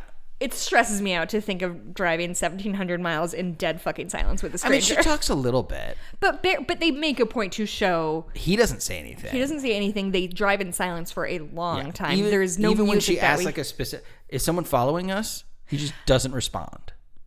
Were they? I don't know. I don't know either. I think there's a statement to be made, though, in this episode that I put on. My reading of it is all of these long drives in this episode are telling you, are a note from the director saying, don't forget this show and everything you love about this show is the journey. What's important isn't where we're going. It isn't what's answered. It isn't what we get to. This show is about the journey and taking the ride. This show is a ride. This show is going to create all these mysteries and whatever. Live in those moments. Those moments are important. Right. And I think he's trying to remind you that this is a show that's about the journey, not about answering all your questions and getting to an end. Oh, which is ironic because the drive is I think you could be... I want to think you're right. I think it's a really bright connection to make. But I think it's ironic with the fact that, like, the driving scenes are boring. It's not like a road trip movie where, like, it's a montage and you see them, like, playing road trip games and, like, because stopping that's at the World War. But that's an event. Like, that's the point, is that it isn't about... But I'm saying... But that is the journey. The journey is... You know, if you go on a road trip, half of the journey is the actual trip itself, and part of it is the destination. But, like, the point is, the driving part of the road trip is supposed to be fun, and, like, you see weird things, and, oh, look at that thing. And to me, that would be a better metaphor for what you're saying of, like, yeah, we're not going to solve the problem, but we're going to have fun along the way. But we didn't have fun along the way. But then it doesn't stand out. The whole point is that the journey car ride scenes need to stand out in order to be a point. Otherwise, you just wouldn't have noticed it and then wouldn't have made that correlation that, like, oh, he's trying to tell us something. Yeah, I guess you're right. You know what I mean? If it's fun and enjoyable, that's part of it, and we know that. That's the whole show. The show is full of that. It needs to be jarring. It needs to be different in order to stand out, in order to realize that there's a message to be received there. Right. So they arrive at Twin Peaks, and Cooper is immediately asking, like, does this look familiar? Does street mean anything to you? No. They do pull around the corner at the Double R, though, and neither of them acknowledge it in any way. Oh, I missed that. Really? Yeah, the big wide shot of the Double R, and they make a left turn right in front of it. It's closed. This is like the middle of the night. Oh. Presumably. But we also saw earlier in the episode, the middle of the fucking night, and the Double R was bumping. Yeah, earlier in the season. Sorry, yeah. In that one where it seems to shift. Well, and what time would it be? What time would you go to somebody's house, knock on the door, and find them fully dressed, and also the Double R is But closed? He still warns her that, sorry to bother you so late. Right. But to me, that reads like... the Double R is closed. That reads like 9:30, 10 o'clock. That's exactly what I was thinking. It was 9 or 9:30. The Double R is still open at 9:30, 10 o'clock. Yeah. They're open till at least 10 o'clock. Yeah. Yes, correct. So why is the Double R closed? Are we... I don't know. But I feel like there's a statement being made there as well. What is it? I don't know. Michael, they're one supposed to know things. So they pull up at the Palmer house, knock on the door. It takes a minute of, do you recognize this? And yeah. She actually looks for... She clearly is making an earnest effort to... But she doesn't... Like, that's what's interesting, and she does really well, because Shirley's an incredible actress. But she has these looks of, like... She's really making an earnest effort to try and understand, but also, like, I don't know why I'm trying to play along. Right. Something is making me do this. Like, I don't care. Right. Like, what? No, I don't know this fucking place. Like, she's clearly, like... She presumably killed a man in her house. Right. Like... She's not someone who's, like, worried about... hurting feelings. Yeah, or something. Like, she doesn't, like... why is she playing along with all of this? Why would she get in a car with this stranger and drive for 2,000 miles? It's wild. Yeah. So they knock on the door, and then a woman answers. A woman in her 60s, probably? 50s? Yeah, I would say 50s. 50s? Probably. Cooper asks if Sarah Palmer is in, and she says nobody lives here by that name, and then this very long back and forth of, do you know who you bought this house from? Mm-hmm. No. Checks with her husband who's off screen, presumably her husband or her partner or whatever, doesn't matter. Who'd you buy this house from? She asks her husband. Oh, it was Mrs. Chalfant. Mm-hmm. Do you know who she bought the house from? No. Okay. The woman identifies herself as Alice Tremond, who that name is from. And the Chalfonts is the name of the people who rented the camper at the Fat Trout Trailer Park that disappeared at the beginning of Fire Walk with Me. So the Chalfonts and the Tremonds are connected. Okay. And the Tremonds. The Tremonds are from Garmonbozia, right? Isn't it Mrs. Tremond? That was who they were. She went to visit Mrs. Tremond. She being Laura. Not Diane. God damn it! I wanted to say Laura from Boyle, but Donna. Donna goes to visit the Tremonds for the Meals on Wheels, and it was this old lady. And then when they went back again, it was a different person. Yeah. So the Tremonds were not supposed to be there. Like, Tremond is an entity. Tremond is the Tremond the one? It's the old woman, and do you see corn on this plate? Do you see corn on this plate? Yeah. And there's that little boy, right? Yeah. That David Lynch Jr. Yeah. So, okay. So obviously neither of those people is this woman. Right. Not obviously, I suppose. The boy could have been trans, but that's probably not it. So is this off-camera person that little boy?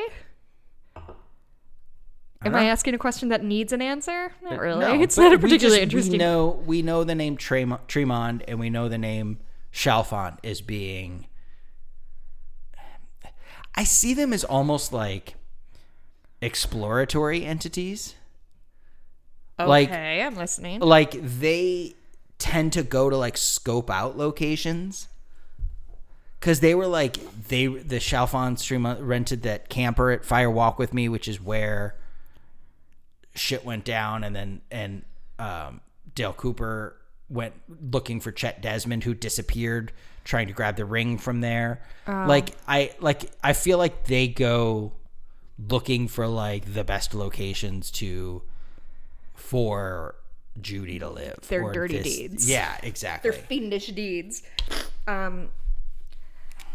So Cooper and Carrie / whomever. So that was another. We didn't acknowledge that. Like, she had introduced herself as Carrie Page. Oh, yes. The Cheryl Lee, Laura Palmer looking character, which a lot of people have drawn note to. They found the missing pages from the diary, and they said, "Oh, well, there's missing pages. Yeah, but there's still one page missing." Is something that Michael Horse or Hawk mentions at some point. There's still one page missing, and to name her Page is a interesting choice. That is interesting. I wouldn't. Also, Beverly, who is the Ashley Judd character, her last name is Page. Different spelling, Paige versus Page. If you look at the credits, which is worth noting. Like, he loves duplicating names. That's loves been that, yeah. A through line through all of this, but I don't know. It's worth noting. I just like that correlation. I don't know that it means anything, but like, when he mentions the missing page, is this the missing page? That's very interesting. Doesn't really, like, when you break it down, it doesn't really make any sense.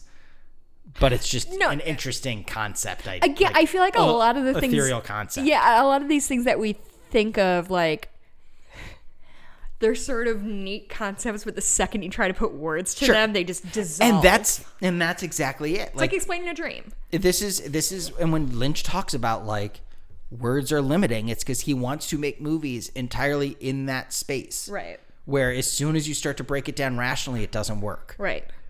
But I want to just throw this out there. These ideas. Ooh, this feels like it intersects with this. Cool. Right. Let's get there. And it doesn't have to be linear. It doesn't have to be grounded in reality. Right. That's the beauty of art. And I think that's what he's doing. So like, ooh, there's a missing page, and now we got a Carrie Page, and it's Laura Palmer. Oh man. Yeah. That's cool. Like, that's it. That's just a cool thing to piece together. That is an interesting thing. It's like putting a little puzzle together. Yeah. Of like, oh, look that's a picture of a horse. Like, I don't know how it fits into everything else, but like, I identified a thing. Sure. Like, I built a thing together. So Cooper and Carrie walk away. They get back to the street, and they're both confused. They're both... they've been holding hands. Yeah. Cooper, they separate. She starts walking to the car but stops to turn around. And all of a sudden Cooper does this... Cooper's like hunched over a little bit and like really perplexed. Like something in his compass, his true north, everything was saying, bring this person to this place and everything will be okay. We don't know what's wrong. I don't know what he's trying to solve, why he thinks he needs to bring her home. It's a very save the cheerleader, save the world thing of like, okay, I know I have a mission and I don't understand how it... But I'm going with it. Yeah. I trust whatever instinct or voice is. And then he realizes like, oh... maybe I'm not at the right time. Maybe I brought her at the wrong time or something. Oh, is that what you think? That's kind of how I took it. Oh, I thought it was more like, to me, it felt like he was kind of waking up from a fugue state. And all of a sudden is like, wait a second. Like, where am I? What year is this? Like, that sort of... when you wake up out of an extremely deep sleep, especially if you're like in a hotel or something like that, and you have that moment of like, where the fuck am I right now? Like, this is not my bedroom. That's kind of what I recognized of like that sort of that moment when you first wake up and you just have no context for anything. Yeah. So he asks what year it is, and then all of a sudden, Carrie... she kind of looks around and kind of takes in her environment herself. And doesn't seem especially bothered by that question. Which doesn't answer it. Doesn't even attempt to answer it. If I'd been driving with somebody for 2 days or whatever, and all of a sudden they asked what year it was, I'd be like, well, fuck. Yeah. I guess I'm walking back to Odessa. She knows something is supposed to be happening also. Yeah. It does. I mean, what they're experiencing is what we, the audience, are experiencing of like, okay, this is it. This is the end of the literal and metaphorical road. Yeah. Here we go. Here's what we've waited 25 years for. There's literally a dead end sign behind him too, like in that street. Yeah. When he says that and he turns, a little on the nose. There's David a dead end. It's blurry. It's not in focus and whatever, but she lives at the end of a street and there's a dead end sign there. Yeah. So Laura is kind of obvious, or whomever, Carrie or whomever is kind of looking around similarly in a sort of fugue state, and all of a sudden just starts. Well, it's triggered by an audio cue. Oh yes, thank you. I missed that. You hear Grace Zabriskie, who played Sarah Palmer, say Laura in the same way. I think it's the exact same. Either she just does it the same or whatever, or it's the exact same audio from the pilot when she wakes up first thing in the morning and is looking for her? So in the pilot when Sarah Palmer is like cleaning up breakfast and she's like, Laura, you better come down, you're gonna be late for school. Laura, she like calls her a few times and then like goes trudging up the stairs like, God damn it, she won't wake up, and then realizes she's not there. It's the same. I think it's the same audio from that. Or she did it again and we just know it because it's her voice. But it's a very particular, like, Laura? Like, it's, I'm looking for you, Laura, from Sarah Palmer. I'm going to drop in right here both audio. So here's the audio from the pilot. Laura! And here's the audio from the finale. It's the second one is definitely, the finale is definitely like, it's if nothing else, it's modified. There's and post filtered. effect on it and stuff. But she seems to react to that and then just belts out this scream. Horrible and just scream. Like you see her face, terror and anguish, and as she does that, all the lights explode. Yeah. In the same way the lights explode when Dougie puts a fork in a socket, the same way the lights go off when Charlene Yee is crawling over the floor at the end of that one episode in the Roadhouse and she starts screaming. Yes. There's yes. This scream, and then so Janie E screams when Dougie puts the light in the socket. Like there's something about this electricity and screaming that is a powerful moment and a moment of some kind of transformation or something is happening. And then we get 10 or 12 seconds of black. Mm-hmm. And then we... To the point of like, is this the end? Or are we starting a new act? Was this a full hour, the episode? I think so. Yeah. Did not feel it. I mean, 25 minutes of it is driving. Yeah. But, yeah, I think it's like 56 minutes or 7 minutes. Okay, so it's not like a 42-minute episode. It's just shy. Because it felt short. And then it's... Yeah, we get Laura close, the closest we've seen it of Laura. Her hand is almost full frame. You see most of her face and most of Cooper's face. She's whispering in his ear again, and Cooper looks horrified. And it's in slow motion. It's a little bit slow motion. It's a little bit undersaturated, and so whatever she's telling him is not good news. Right. Starring Kyle MacLachlan. Yeah, and then credits roll, and I don't know. And that's the end. Yeah. So we've peed. Our wine is topped off. What happened in this episode? Okay, let's talk about like your personal pet theory. If gun to your head, what do you think? Either, and I want to give some wiggle room in this. Either what in your headcanon what it is, even though maybe it doesn't necessarily play out if you like. Sure. If you pull on it too much, or what you think David Lynch meant for it to mean, which I don't think are necessarily the same. Yeah. And I think the second one is unknowable even by David Lynch.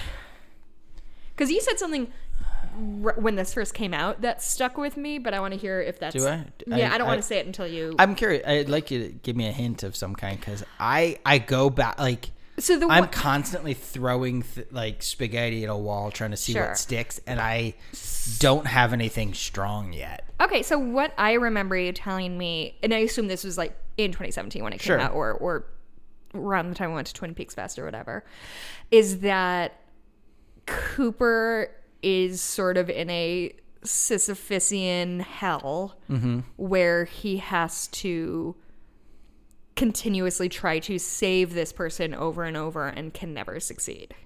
And so it's sort of, he's living in a time loop. And I don't know what you said, and I don't really have a strong opinion about whether that time loop is just in 2017, like in the series that we see this time, or if it's after this scene, it goes straight back to Diane, I'm entering the town of Twin Peaks. Sure. Yeah, I don't know. I think there's a tragic hero's journey in this where he's constantly trying to do something he can't. I think the problem, these two characters, Laura Palmer and Dale Cooper, are at odds. Oh. Because he's constantly trying to save her. She doesn't want to be saved. But the definition of being saved differs. So by him saving her is to try to undo her death, try to make her alive, try to whatever. But the way she knows how to save, the only way she can properly save herself is to allow herself to be killed. So like that, this goes back to the end of Fire Walk with Me, which I said is a very happy ending.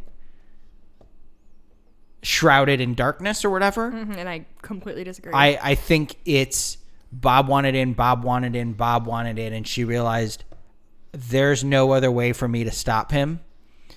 But if I let my father kill me, Bob can't get me.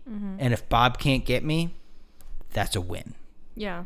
And she does that, and then we go back to similar to the end of Fire Walk with Me in this end of this, we go to the Red Room for a credit sequence, which is her smiling and beaming at the end of Fire Walk with Me, and she gets her angel. Her angel comes down. I get to exist in this other plane, but I'm happy, which is a thing I've never had. And I think he, in his efforts to try to save her, instead of just, it's like this balance of like accountability and justice and whatever. He's instead of trying to just solve this murder and do right by the loved ones who cared for her and give them an answer so that they can move on with their grief. He's trying to undo the grief. And you can't. And I think that's a tragic flaw in Dale Cooper's character. And so when he keeps trying to bring her back home because, I want you to have this idyllic life of the picket teenage fence girl and whatever. from a very and I want to bring you back to that. I want to bring you back to that. But that was never a safe place for her. And so to bring her back there is terrible. And I think she got out. So bringing her back, he's reminding this other version of Laura about this trauma, and he keeps, I don't know, like, I think he keeps trying to bring her back because that's his idea of savior. But the way she can be saved is to recognize, like they, a lot of psychiatrists and whatever will talk about that. The best way to move forward and to help yourself in instances of grief or trauma or tragedy, all these things, you have to acknowledge it, acknowledge what happened, and move forward from there. Well, yeah, and that's like CBT, cognitive behavioral therapy. Sure. Therapy is like sitting in that. And I think... And PTSD treatments are like that, too. I think that's what happens at the end of Fire Walk With Me. And I think that's what happens... I think Laura, or Carrie, hearing Laura, and... brought her back. All of that trauma came flooding back, and now she's trapped there again. So you think Carrie and Laura are the same entity? Yes. I think Carrie is a version of Laura the same way this version of Cooper is a version of Cooper. You know what I mean? Dale Cooper or Laura Palmer aren't necessarily physical people in the way that we know physical people because we live in a world of reality. Sure. Which is wildly inconvenient. Right. I think there's an idea of Laura and an idea of Dale Cooper. I don't know. And once I start talking and once I start explaining it, I start getting off the wheels and I lose track and I lose what I'm saying. It's exactly like trying to explain a dream because you're like, here's this concept and then this thing, but I cannot remember how those connected. Yeah, no, I pulled up because you mentioned the hero's journey, and I just pulled up like the prototypical hero's journey in terms of like the steps that every hero's journey takes. And I don't think I was going to see if I wanted to read through it and see if Cooper and or Laura apply to that, but I don't think they do. Well, it's a tragic story. It's like Sisyphus, like you said. Like he's going to keep trying and he'll never succeed. Right. And I think that's what she's telling him at the very, very end in the credits. Yeah. Is you can't. You have to let me go.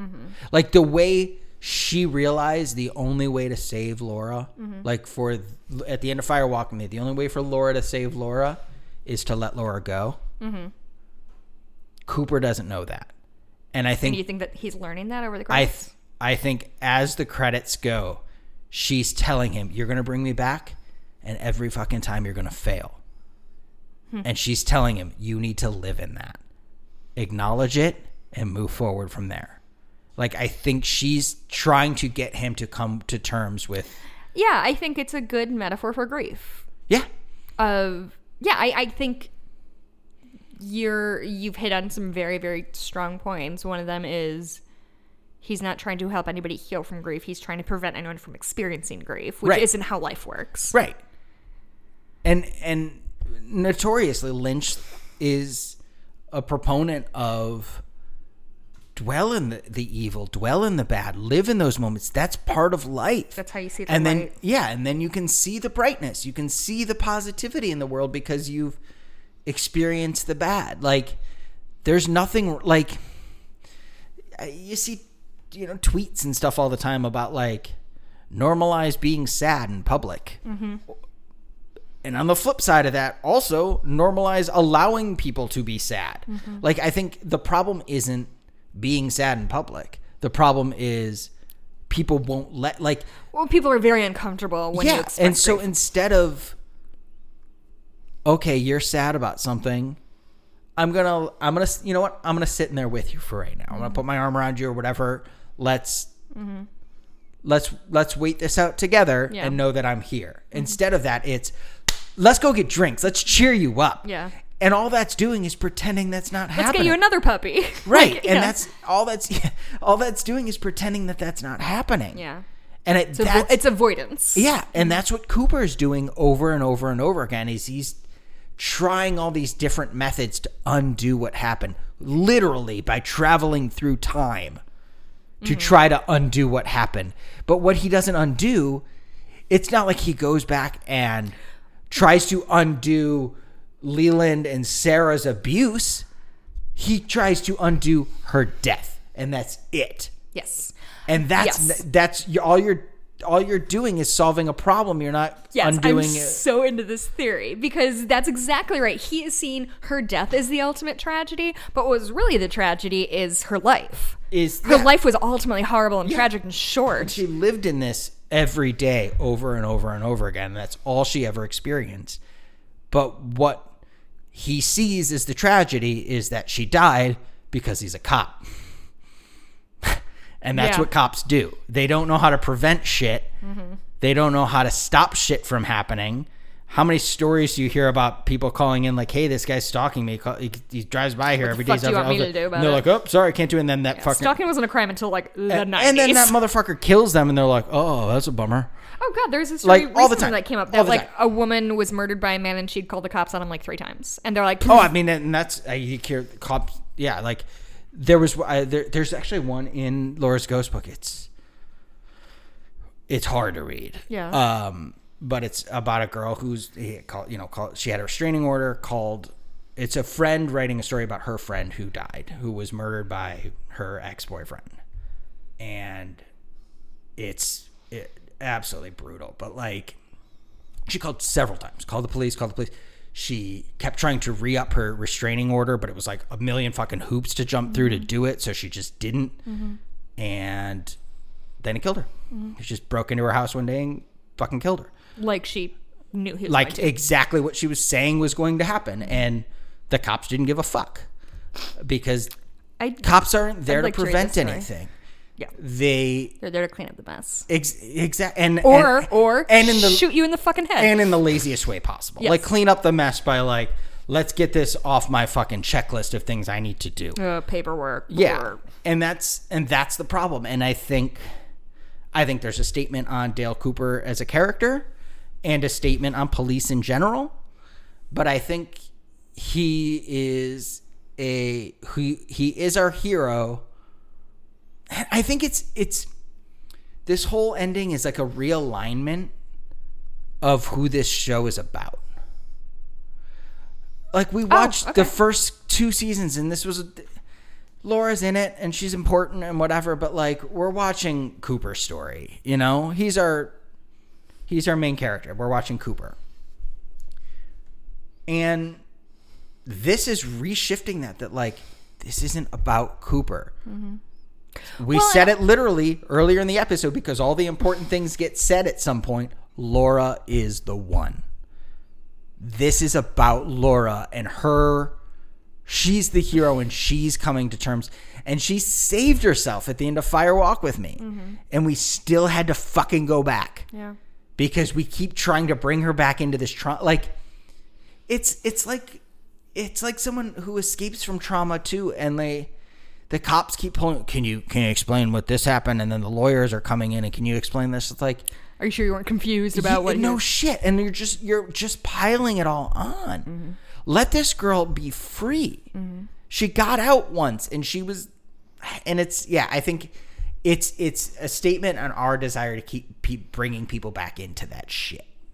I don't know. I would tweak.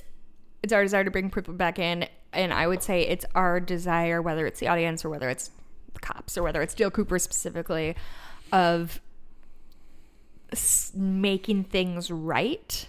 And sometimes they're just not right, and you don't.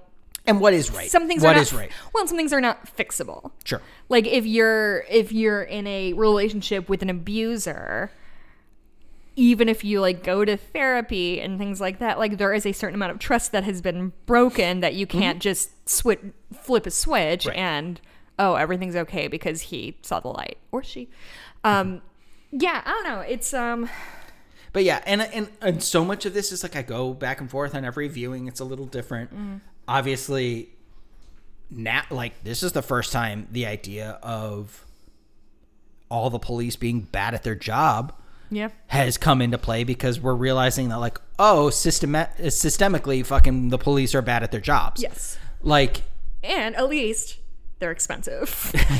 But like this need them tanks. This was one of the great cops that we knew and loved, and now it's like, oh, maybe he's not. Yeah. Like, and I think we're all having that kind of discussion around cops everything. And TV specifically. Like Mikey and I love Brooklyn Nine-Nine. We're in the middle of a rewatch, but like there's a shade of discomfort over it when you, and like, God, I listen to so much true crime, and I was just talking to a group of friends of mine because I was watching that doc about John Wayne Gacy, and I was texting them like, is there a famous serial killer story that the alpha and the omega of the story wasn't just police are utterly incompetent?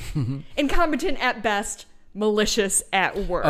Oh, yeah. And especially when you see like the Richard Ramirez stuff, the Golden State Killer, where like they famously Ted Bundy took advantage of the fact that like up until like the 90s, cop departments didn't talk to each other because they're like, I want to win the case. Yeah, not like, even didn't talk to each other, like actively try to sabotage another department's case because this is mine and I'm going to be... Because the problem too was like, that's how you moved up in the ranks. Solving case. You solve a big case, you get a promotion. Like... So you're saying it comes down to capitalism? That's exactly it. Yep. Like, and it's like that's why that's part of the things. It's something I've always loved about Hitchcock is he's got themes and motifs that run through most of his movie. It's the wrongly accused man is always prominent. His use of stairs is very common and frequent. And the other thing that's always true in a great deal of Hitchcock movies is that cops are absolutely worthless. Like that's which is why the most realistic part about Hitchcock. Which is why the wrong man always has to do all the fucking police work himself, is because the cops literally walk in and they're like making fun of you for filing a claim or whatever, and you're like, yeah, no, my sister was murdered, fucking idiot. Like, what'd you do? What was she wearing? Whatever. But that's a thing that I've always loved about Hitchcock is his like absolutely just loathes the police. Wait, you haven't always... I don't think either of us was ever like super back the blue pro cop, but like, have you always been kind of anti-cop in that way, or do you think did you always just think it was an interesting device for Hitchcock? Hitchcock. Yes, but I've always been pretty... I have a weird relationship because my stepmom has 4 brothers who are all police. That's right. But I also like black people. Granted, I'm not a black person, so I don't deal with those things personally. But I was a skateboarder. Yeah.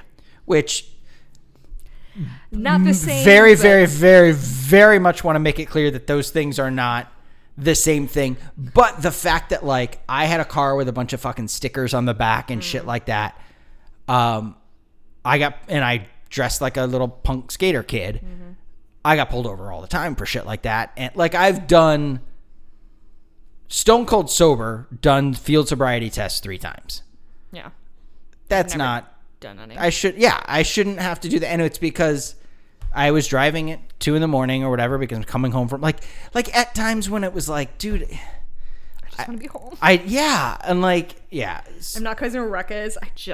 Literally. Like, I'm trying to get back to Aurora. I got pulled over for apparently making a left turn too sharp is a thing. I don't like just the dumbest shit. And then they keep me, and then they're like, why is this, how come this is so low? And you're just, because I wasn't fucking drinking. Yeah. Like, how come this is so low? They did not really like they're trying to throw it back. And I remember in high school, there was one time me and a few of my friends who you all know, we went to a show. We were living in the suburbs, but we went to a show in the city. When you got a flat? Yeah, I went to go see Rancid. Dope. It was a great fucking show. And we're driving home, and we were turning onto the ramp and hit to get onto Lakeshore Drive, hit a pothole, blew a tire, so we're pulled over. So it's the city's fault that you blew a tire.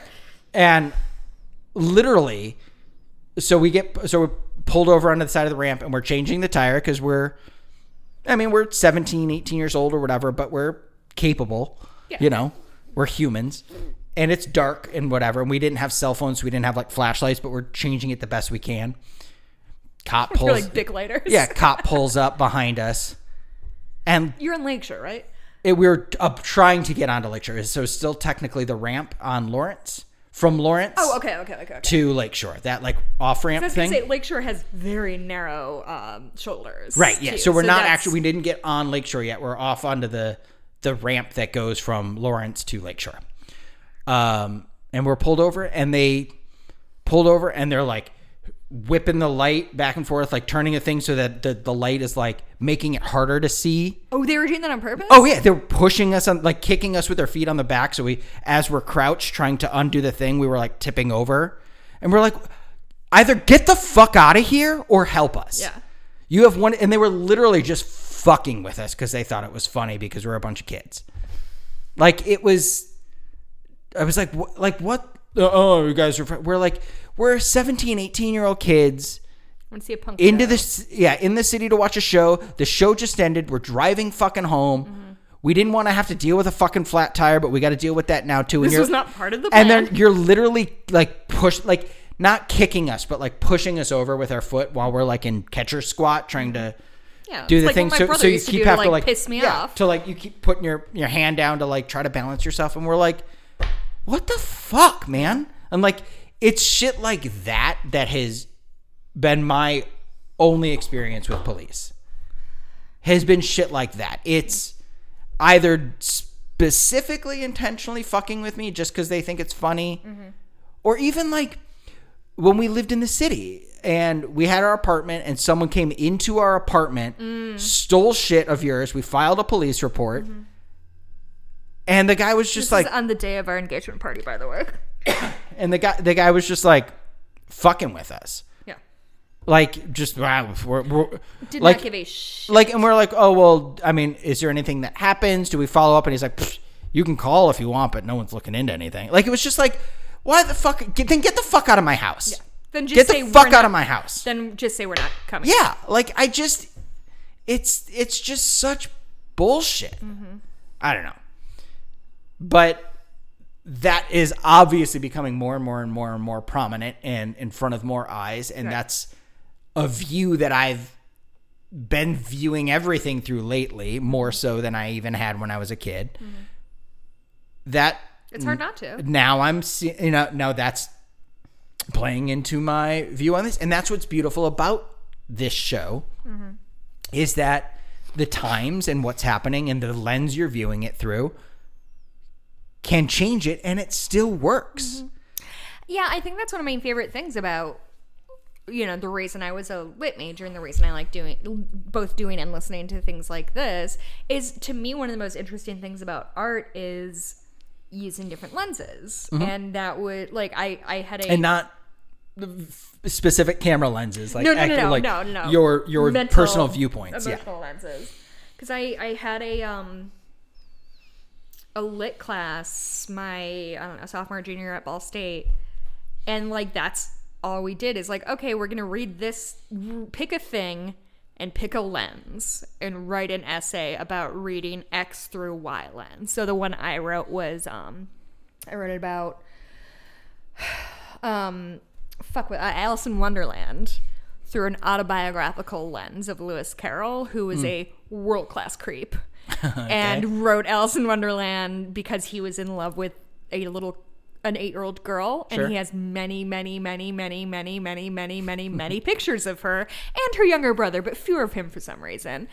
And so I wrote this essay about like how his inherent probably pedophilia latched onto what this story was. And to me that like makes all art so much more interesting, of like, because like for me it's almost always like a feminist lens, right? Of like, okay, this every show or movie or whatever I watch is like, okay, so this is about toxic masculinity, let's back up and see how it fits. And what I think, and I've tried to shy away from this myself as I've gotten older and in the last several years in particular, but like I think viewing things through a different lens is very important.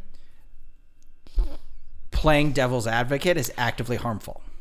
Correct. And those two things seem like they can overlap.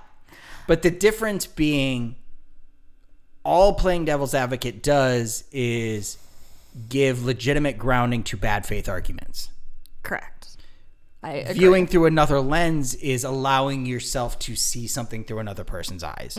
But making an argument based on it just by being like, let me just play the opposite just in case, it's just building up bad faith argument. Which I 100% agree. I don't think that like all devil's advocates are necessarily bad. Like if you and I are having a good faith conversation about a thing and you're like, I think it's this, about a piece of art or something that's like not harmful to somebody. Not civil rights. Not civil rights, not human rights. Yeah. It's our, what, like I think the devil's advocate thing can be an interesting mental exercise. But well, it's the idea of that debate. That I think relies on the fact that you're talking to somebody who we're both aware what we're doing. We're both like having an intellectual exercise that's, I think this. Well, what if I said this? And like because I think it's important to test your own not theories, but your own philosophies. But just for the sake of doing it. But if I'm a woman on the internet and I say, hey, I think bodily autonomy is important, and people are like, well, but say I'm this. And like whether or not 90% of the time that I feel like you see those things, it's someone who believes that, and then they're hiding behind the idea of playing devil's advocate. Of course. Yes, because people are monsters. Yeah. Okay, sorry. Wow, that was a world-class tangent. So Anna, do you feel like you've ever settled into, I think this is what he was trying to say, or I think this is the story he was trying to tell, or do you think, I mean, do you believe in objectivity in art? Is that a thing? We've talked about this a million times. I always bring up that moth dance, the light bulb dance from Saving You Can Dance.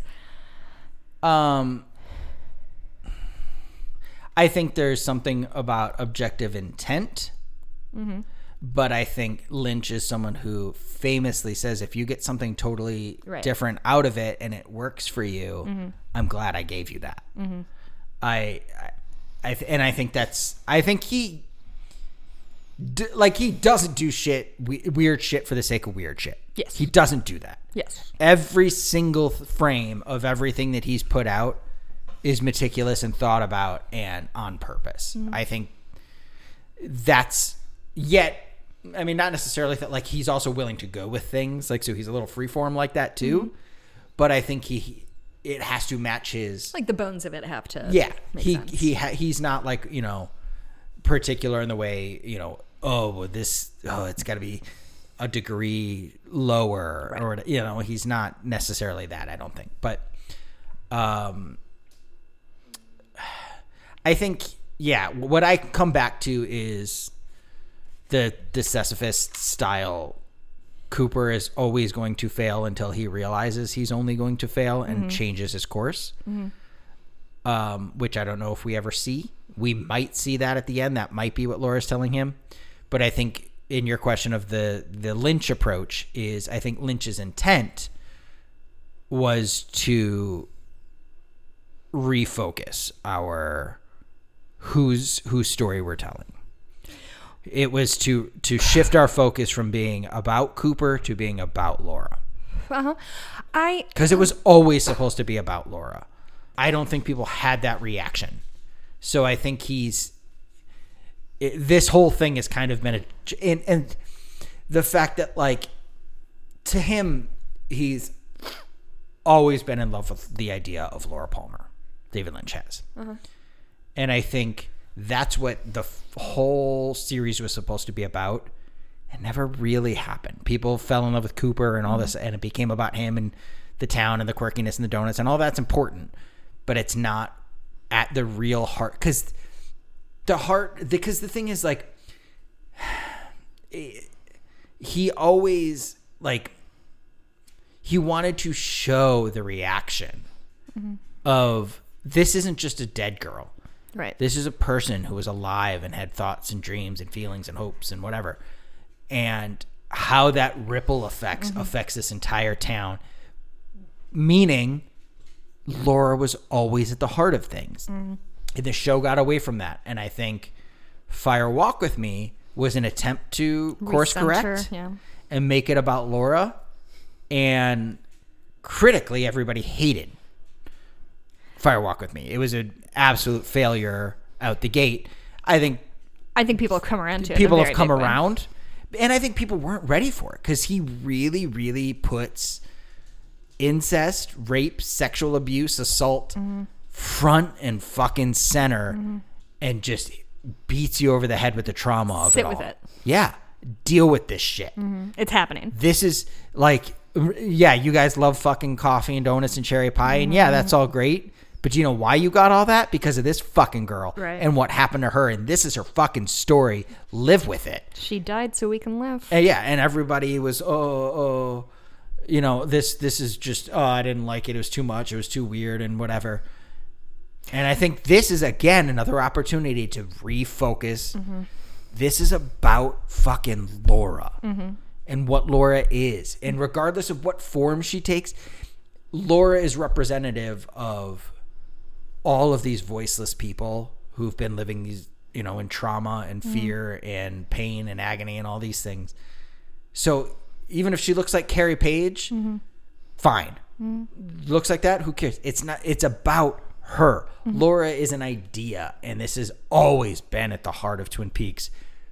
And he's redirecting you and trying to force you to look at it. And if you don't, you're going to fail like Cooper.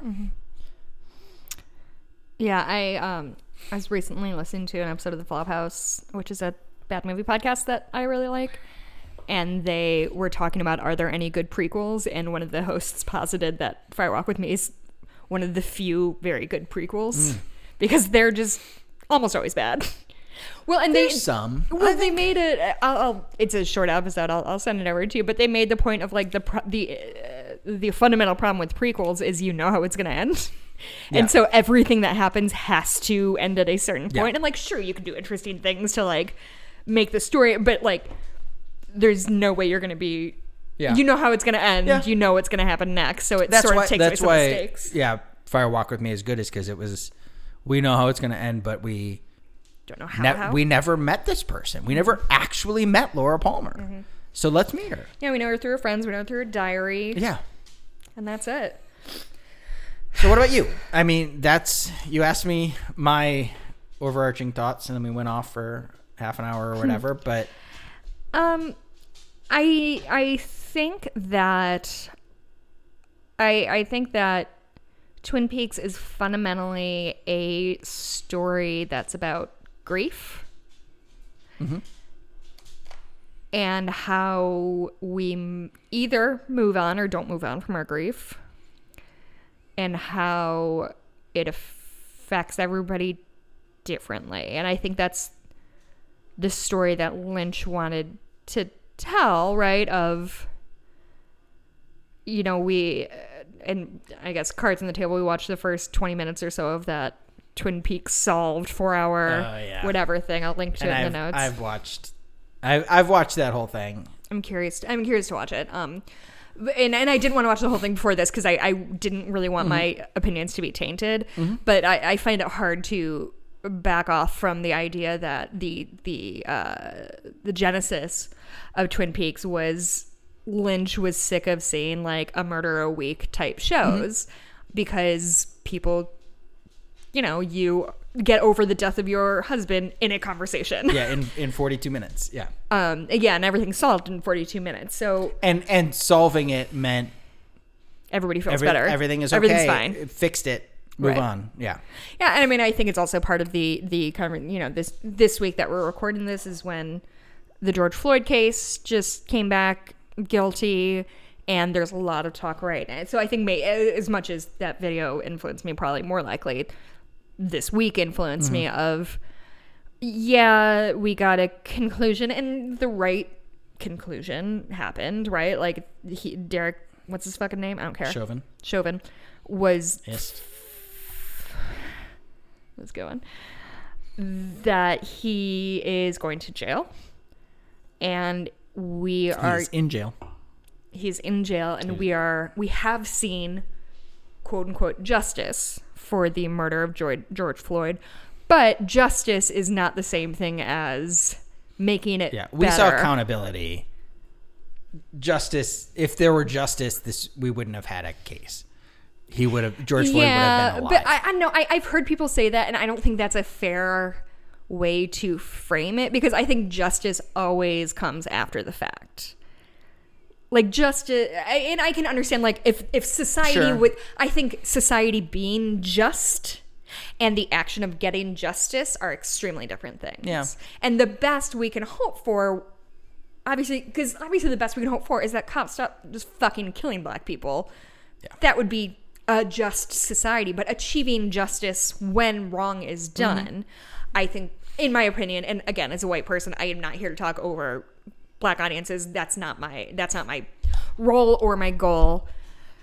But I think we did get justice. A man did a bad thing. He was punished for it. That is the best our criminal justice system can offer us, because, as you absolutely pointed out before, the criminal justice system seems to be almost universally cleaning up after messes that have already been made, instead of investing in infrastructure and our lower income communities that prevent things like this. Years ago, you said to me a thing that has stayed with me about you can't prove prevention, because Vicky, your sister, my oldest sister used to work for a company that was a drug prevention company. I don't know. Like, I guess they did. It was a nonprofit, wasn't it? What's that? It was a nonprofit, but it was like they did things to try to keep, hard drugs out of communities and hard drugs out of schools, and try to keep cleanup efforts are part of it, but it was mostly about different things you can do in the community and things like that to prevent widespread hard drug use. And they always had a hell of a time trying to get funding and things like that, because you can't prove your metrics. Like, you can say, we arrested X number of criminals, crime in this department or this region or whatever is down X percent. We prevented 4 deaths, 100 kids from using crack cocaine. How do you know? Probably 200 kids. You know what I mean? Like, there's no way to prove prevention. Right. And again, love ringing this bell, but like, it all comes back down to capitalism of like, if you can't prove this thing is quote unquote profitable in however method we're using as profit, the same reason like churches are always like, oh, we have to grow, everything has to grow. You don't have to grow, you can stagnate. There's nothing wrong with that. You don't have to continue. There's like, I feel like that in career, like right now I have a job that like I like and I could see myself doing for a while, and I no longer have that thing of like, well, I'm not the boss to 6 people, so I'm not really doing well. Like, no, I don't want to do that. If I'm making a healthy profit, like I've never gotten my head around the idea of like, if you have a business that makes a healthy profit every year, that's a success. You don't have to grow. Right. Your profit doesn't have to increase every year. Yeah. That's not necessary. Because you'll keep getting that profit. Right. Like it doesn't make sense to me that it's like, oh, our goal, like, well, and all that does is last year you did good. We need to get better than that. No, we don't. Well, and all that does is encourage those at the top to squeeze blood out of the stones at the bottom. Like how, like, God, I just rewatched Superstore, and like that's the theme of the show is, oh, corporate wants us to do this. Why? I don't know. We're all going to stay overnight so we can change these signs from sky blue to light blue. Like, oh, finally. So anyway, God, I don't know how we got there, but yeah, I think it's prevention. Yes. I think it is but yes, that if Laura's death was quote unquote prevented, nobody would have known it. No, that's not a good point. That doesn't mean anything. I'm just trying to like think about, because I do believe it's fundamentally about grief and how tragedy in small town America has ripples when everybody's close and everybody knows who Laura Palmer was. to me, part of that was, okay, well, you have to build the world of Twin Peaks to understand who these people are and what they're going through. But if you're going to make a season of a show, you have to dig into those. So, like, I think it gets off track, and I think David Lynch is very skilled at presenting us with these weird, wild, quirky, wonderful characters. Mm-hmm. And it's so easy to sort of off-ramp onto those of, like, I just want to watch a show about Big Ed and Norma, or just a show about the Double R. But that's not what the I think, okay. I think David Lynch is trying to show the beauty and the tragedy of living in a small town. Right. The beauty is, and God, I've lived in a small town, and it's cool to know the cashier and always have the same bartender, and like, it's cool to know people who you live near. However, when I hooked up with a dude, everybody fucking knew it immediately. Or, you know, like, the fact that I was an atheist was like a hot goss topic for a minute, because that's the flip side of how that works. And so, and to me, that's the same thing as, like, anything bad that happens, we all experience it together. Because, God, even if, like, a kid we live in, like, a townhouse community, I guess. I know some of the kids on our streets. I wave at our neighbors. I don't know anybody's name, and if like somebody died in our block, I would obviously be sad, but it wouldn't impact me personally. And that's just a different way of living your life, and it's not and like the trauma and the tragedy of Laura's life is the reason we know about all these people and all these characters and all of Twin Peaks. That doesn't happen if this doesn't, like. And I think there's also an element of, like, a facade of how you can lie to the people who know you best. That's at the absolute heart of who Laura is. Yeah.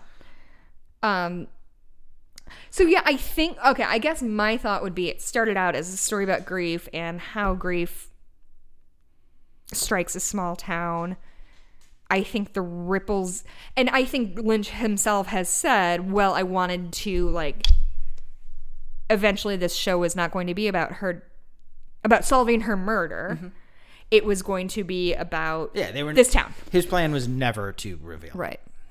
Which kind of makes me wonder why he brought in an FBI agent. Because you need an entrance into this town. How else do you... And, like, if someone is murdered, there's going to be an investigation. There's going to be brass, yeah. Like, if it was just, like, the local sheriff department... Mm-hmm. Trying to, like, you need that outsider perspective of a town. Mm-hmm. Oh, of course, you need your audience secret. Sorry, always. You need that outsider. Who's the lady with the log? We call her the log lady. You need that. You need it. Helps you explain everything, all of it. Yeah, it's and so Ryan from The Office. And so he decided to make his outsider character himself. Mm-hmm. He, like, Dale Cooper in the first 2 seasons is basically David Lynch. Right. He's a caricature of David Lynch. And then he brings himself in later. Yeah. like he's really trying to drive home, like, this is me injecting myself into what this story is and how you guys are supposed to see this. Right. So, to be clear, I enjoyed the second season. I like a lot of the characters in it. I like some of the storylines.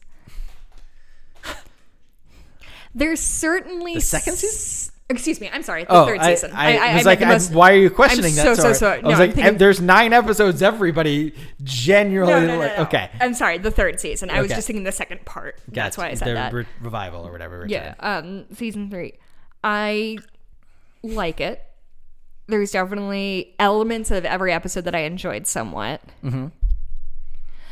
However, now that we're on the other side of it, if the story is Sisyphusian, if the story is ultimately about grief, if the story is whatever, I don't know how, like, the Dougie Jones character served that end. Like, I feel like the first 2 seasons were about grief and then into let's explore this weird town. I feel like the third season had so many boundaries, right? Like, he made it as long as he felt like he needed to make it. It was a story he wanted to tell. But I feel like so much of it did not ultimately serve whatever moral he was trying to come to. I think that if you're talking about specifically the Dougie stuff, I think that plays into what I was saying about, at least from my reading of all of everything, I think that plays into the idea that this is not about Cooper. Season 2 ended on the Cooper cliffhanger, and everyone was like, oh, what's going to happen to Cooper? But it's not about Cooper. But then why did he center Cooper in the fucking series finale? Because he wrote that finale. To drive the point home that, like, I'm going to give you Cooper, but you know what? You're going to get this bumbling I'm sorry. Excuse me. Season 2. Why did the season 2 finale center completely around Cooper and... Because that's the corner they were written into at that point. Oh, I see. And that's the best he could do to resolve how the show deviated away from him. I mean, he wasn't involved in a great deal of the latter half of season 2. So this is okay. But he wrote the finale. He wrote the finale, but I guess they gave him. Here's where our pawns Here's where we are now. Write this finale, fair. And it was like, well, and even that he didn't write they wrote entirely different finale, and he came in and rewrote it all on set. So you've got to,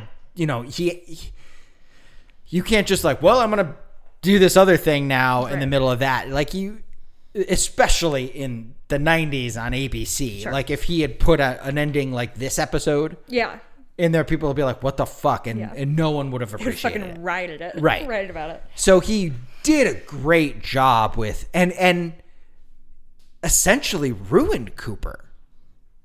You know what I mean? Like, it's still about Cooper or whatever, but like, he's destroying that character. Yeah. By the end of it, he's fucking evil. Like he's breaking all that down. He's not, or what you see is an evil representation of him. He's breaking down that Cooper or that character.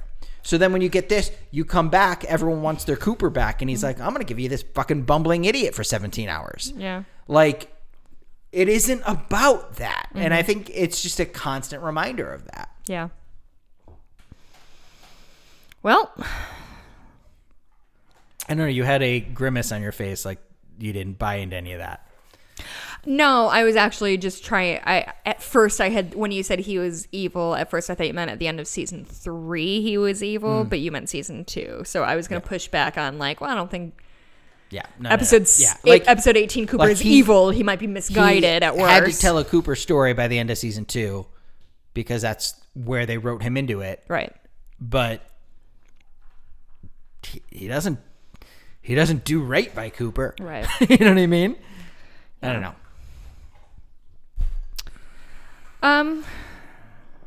Well. So. What do you think? What? Go ahead. No, I was going to do a wrap up thing. You wanted to do a wrap up thing. Do yours first. Twin Peaks is done. Yeah. As we know it, unless they come back. Which, if they come back, we'll come back. Mm-hmm. You're willing to commit to that right now? Yeah, why not? I'm game. Unless you don't want. if we have human children in the future, that might sort of bring them on. I'll just bring Maeve, my niece Maeve, who just about to turn 1, and she test the waters. Yeah, it'll be a good test drive. No, if it comes back, this doesn't take that much, work and effort and time. We'd have to whatever if something crazy happens, but I would, but as we know it, as of now, Twin Peaks is done. Because we're still living in this world, and these are fun and it's nice to do. We'll go into, I'd say, Lynch's catalog. Mm-hmm. We can throw Storyville in the middle of there. That's Mark Frost's movie. Mm-hmm. Chronological order, are you thinking? That's what I would say, except we talked about this a little bit. My thought is to start next week with David Lynch, The Art Life, which is that like documentary about him and his living his viewpoint and his idea. Is that German filmmaker? No. That's the German thing is the behind the scenes stuff of season 3. Oh, I see. The Art Life is just a documentary about him and his paintings, and it's basically just watching him paint and talk. He kind of just talks while he's painting and stuff, and gives these brief interview clips, and he talks about like how he views art and how it's important in life. But I think it's a good get an idea of David Lynch and his approach. Mm-hmm. Then we'll go into David Lynch's catalog, interject Storyville in probably right after Wild at Heart. I don't remember exactly chronologically where that comes in. But we'll watch all those. I don't think we'll do like some of these podcasts do like the books, like the Final Dossier and the Secret History of Twin Peaks. I don't think we need to do that. But yeah, I'd like to watch the Lynch movies. I own them all. I agree. I think we should probably say straightforward. I think we're going to go every other week. Oh, we are? Okay. That's what I think, just because with things opening back up, doing every week is harder, and a movie is a little bit more of a time commitment. And we'll surprise you every week. We'll surprise. Well, and my thought is we can keep different days. Or we can keep recording every Saturday, and then I'll schedule them every other week. So if we have to miss a week or two. Oh, I see what you mean. Yeah, maybe. Yeah, well, just to give us a little wiggle room. I mean, because like when I go to Portland for the weekend, we do weekly, but we take breaks as we need to. Like, I don't think that's the end of the world. Yeah, I don't. I mean, I would. For me, I would prefer to be on a regular schedule. And so if we bank up a couple, and anyway, we can talk about this off mic. Can you give me any overarching thoughts about doing this podcast? And has it changed what you think of the show? Has it changed what you think of my reading of art? Has it changed? No, I mean, I like that you're more like I've always like I was into Twin Peaks because my older sister was into it and watched it when it was on the air, and so I did too when I was way too young. And I've always been fascinated by the show. I've always been intrigued. I've always wanted to have these discussions, and I have never had the outlet for it. Like, we talked a little bit with people at Twin Peaks Fest, which was great. I've always wanted to do that, but like I talk to people and they always talk about how their friends get together and they chat about Twin Peaks. Like, I remember at one of my company holiday parties, my friend Phil, who I work with, who was on this show for part 8. Yeah, and he's a fan. He's a casual fan. And you heard him. He can talk about it. He's a movie fan and whatever. He's not obsessed with the show the way I am or a lot of people are or whatever, but his girlfriend is much more into it than I am, or than he is. And his friend Bob, surprise, yeah, is really into it. And I remember one of our holiday parties, Phil and his girlfriend were there, Jen, and it was during this show being live, and every time she would come to the office for like a happy hour, we would just go back and forth yapping about theories and ideas. Also, and what's Jen this is the best. Yeah. Oh, she's wonderful. But we just kept talking about and I was like, God, this is what I've always wanted. Like, and granted, it was during the show airing, which was great. That's what I would have loved to have had. But I also watched it when I was too young. But like, I can really get into Twin Peaks and I can have these discussions. But outside of those moments, like, I don't like a lot of these people I hear about in the Twin Peaks community and stuff. They have friends that they bat theories back and forth with each other when they're just like sitting around and hanging out and having drinks and whatever.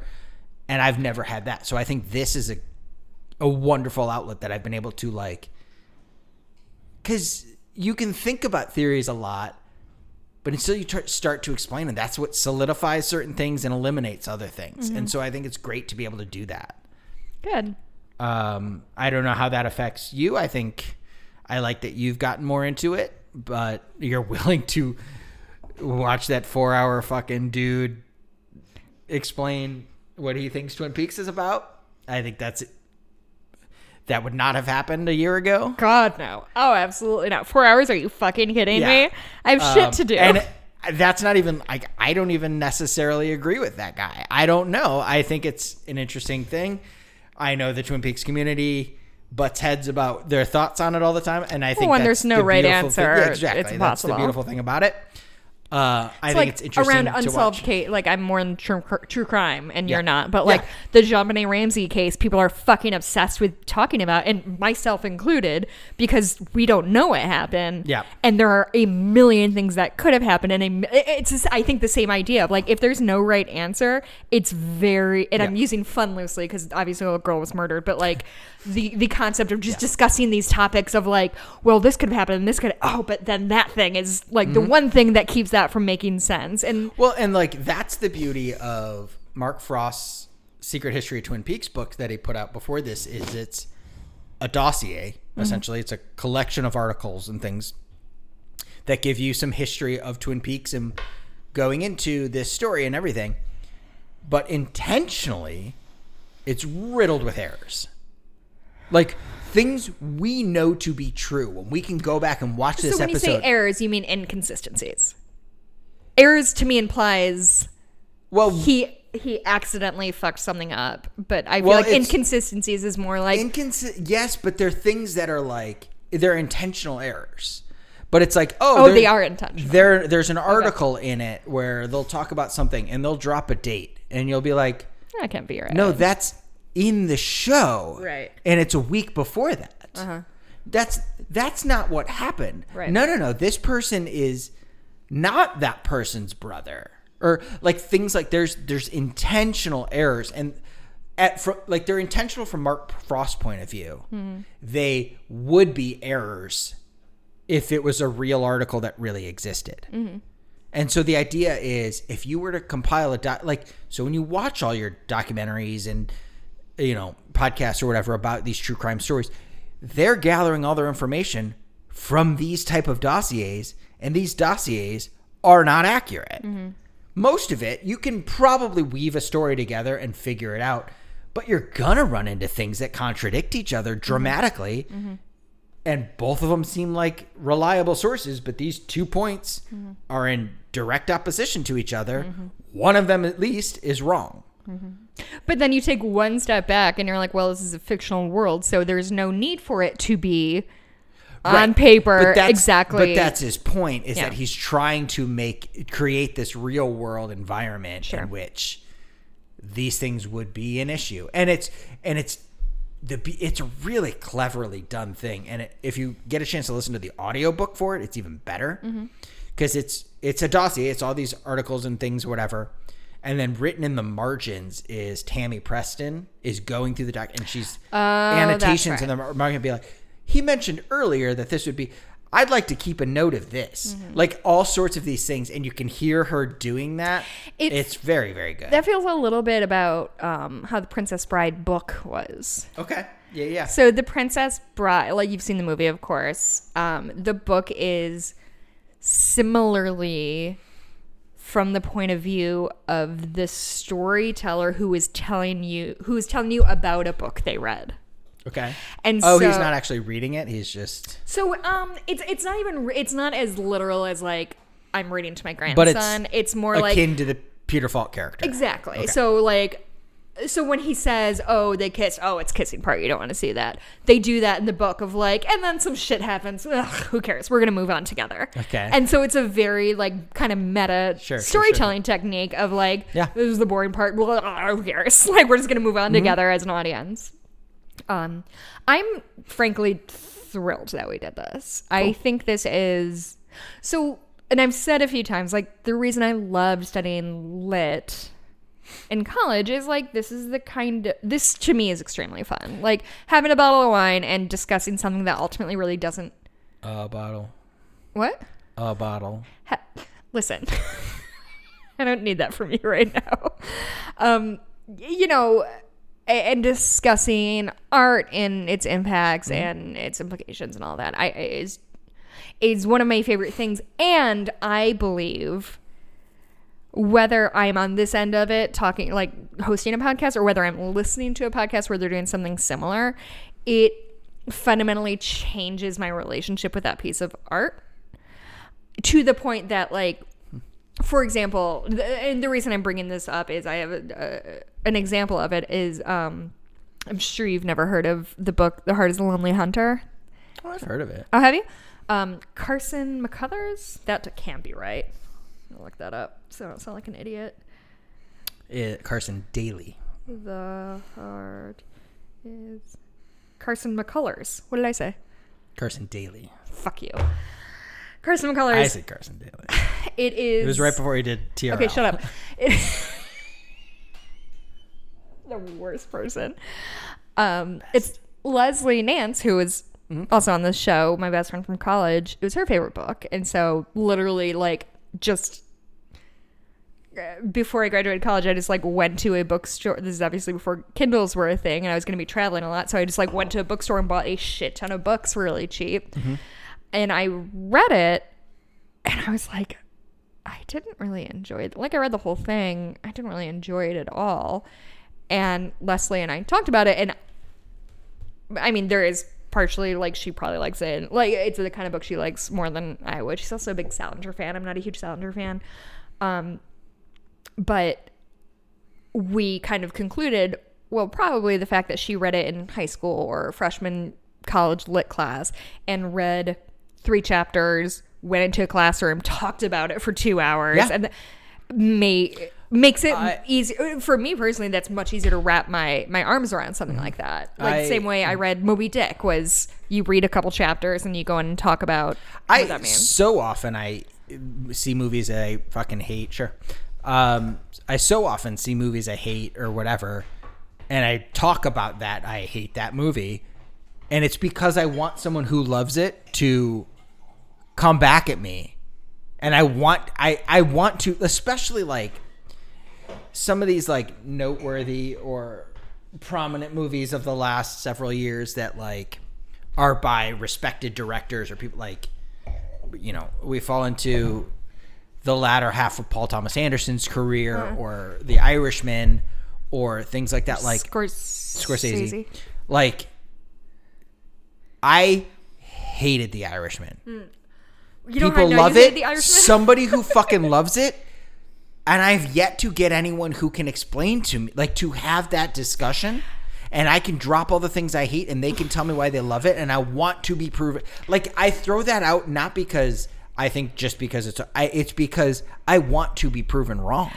I want to be like, oh shit, I missed all that. I'm just an idiot. Yeah. I go back and watch movies I hate all the time. Yeah. Because I want to be wrong. Yeah. I think it's funny when the way you phrased it, it explains why we've almost gotten in several fights on the drive home from movies when you didn't like something and I did, and you're like, tell me what you liked about it. You won't say anything. Because, it drives me nuts. Because for me, it's not like Twin Peaks that I've seen a few times and have opinions about. It's not Friends that it's very popular to hate on Friends, but I can justify why I think it's still a funny program or whatever. Whatever.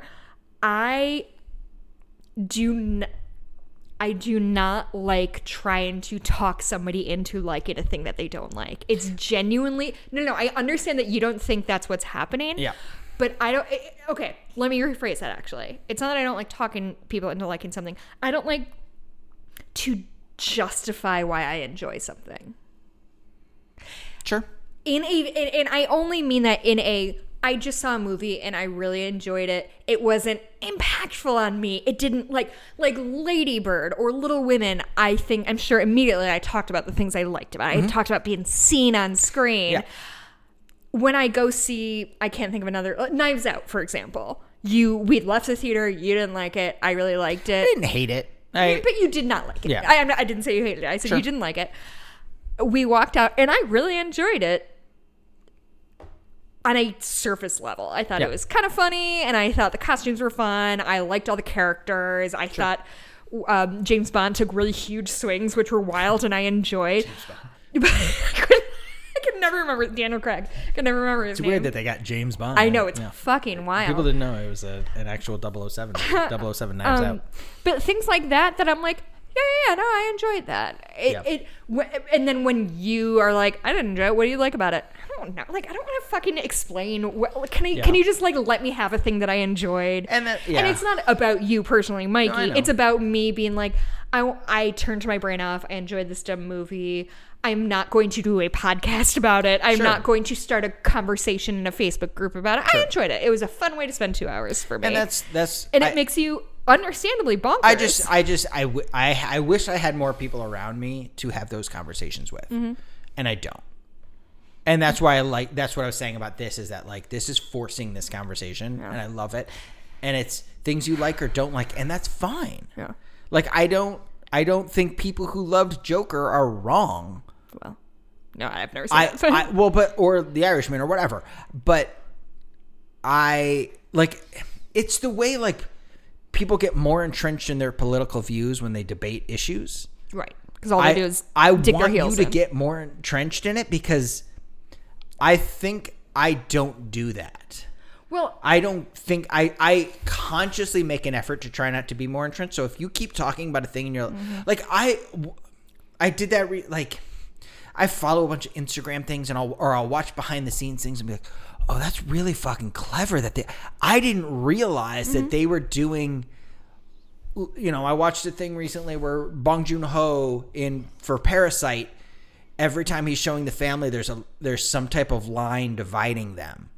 And, like, all these, like, really clever things that I'm like, this is fucking brilliant. And yes, I loved Parasite out the gate, so that's not necessarily it was an objectively great movie. Yeah, it's so good. But if someone can point out things like that from The Irishman that I didn't pick up on, and I can refocus and get into it, but I couldn't get on board for anything, and I was completely pulled out by the terrible CGI of Departed. Sorry, not Departed. Or Irishman. Of trying to make them look younger. Like, that was all of it. Pulled me out of it. I couldn't get immersed in the movie. And when it's upwards of 3 hours long, if you can't get immersed, that's a problem. Right. Oh God. The only reason I finished it was because I was watching it on an airplane. But also, I was watching it on an airplane. You're probably not supposed to watch it on an airplane. It's not how Scorsese intended his vision. But Scorsese put this movie out on Netflix. Yeah. So you gotta assume people are watching it on Netflix on their fucking tablets and shit. Yeah. Or we have a nice little movie theater setup thing that we have a pretty big TV in a very small space has blackout curtains. Yeah. It is literally, and it has surround sound. Like, it is Mikey's teeny tiny movie theater that seats 4 comfortably, or 8 uncomfortably if it's the season premiere of Twin Peaks. And so even that's better than, God, even like lately, if I've been one, like, after I tend to stay up a few hours later than Mikey because I'm a night owl and I hate myself and my health. Owls are not what they seem. But lately I have been, after you go to bed, I'll go downstairs, partially because I know you can hear the TV we live in a townhome, so there are kind of movie areas in the basement. We're on the main level now that has our living room, and then directly above us is our bedroom. And I know you can hear the vibrations or whatever sometimes of the TV, so I go downstairs for your benefit. Yeah. But also, like, I'll turn out the lights and just, like, sit in it. And, like, I find that to be a much more fun way to... Yeah, when the lights are out, that you see all the definition of a shot. It's the way you're supposed to watch things. But to the point we kind of brought up earlier, and I'm going to keep using Knives Out because I think it's a very good example of a movie I liked fine. And like, so when we're driving home, and I'm sure I'm complaining like 6 different movies, but we're driving home and you didn't like it and I did, and you want to know what I liked about it. And off the bat, all I can say is, I don't know, I liked it. And if you're talking about a movie I've seen Scare Me is a movie I've seen multiple times, which is new this year, and it's just 2 to 3 people in a cabin, snowed in. It's a blackout, and it's good. I recommend watching it. Yeah, it's it's really good. Yeah, I found it, like, I've watched it multiple times because I just find it really engaging. And I, after you went to bed the other weekend when my friend Anne was here, we watched it together, and she's like, I can't stop thinking about it. So I don't know if it's, anyway. My favorite takeaway from that movie is that the one character at the beginning keeps referring to film director James Cameron. Oh God, I genuinely. From now on, will only refer to him as James Cameron. And so I'm willing to talk about movies that I like that even are admittedly, like, we both like movies that are bad, but I can like lay down a pretty clean debate about why like Demolition Man is really fucking funny, or the shitty Nora Roberts romance novel. It's called Jewels of the Sun. I've genuinely read it 10 times in my life. I understand it's a dumb romance novel. I love it, and I will go toe to toe with anybody. If I just got out of a movie, I know that voice. Y'all, I know that voice is so good. You still have to watch that one about extras. Oh yes, Forget I do what have it's to called. watch that. You would love it.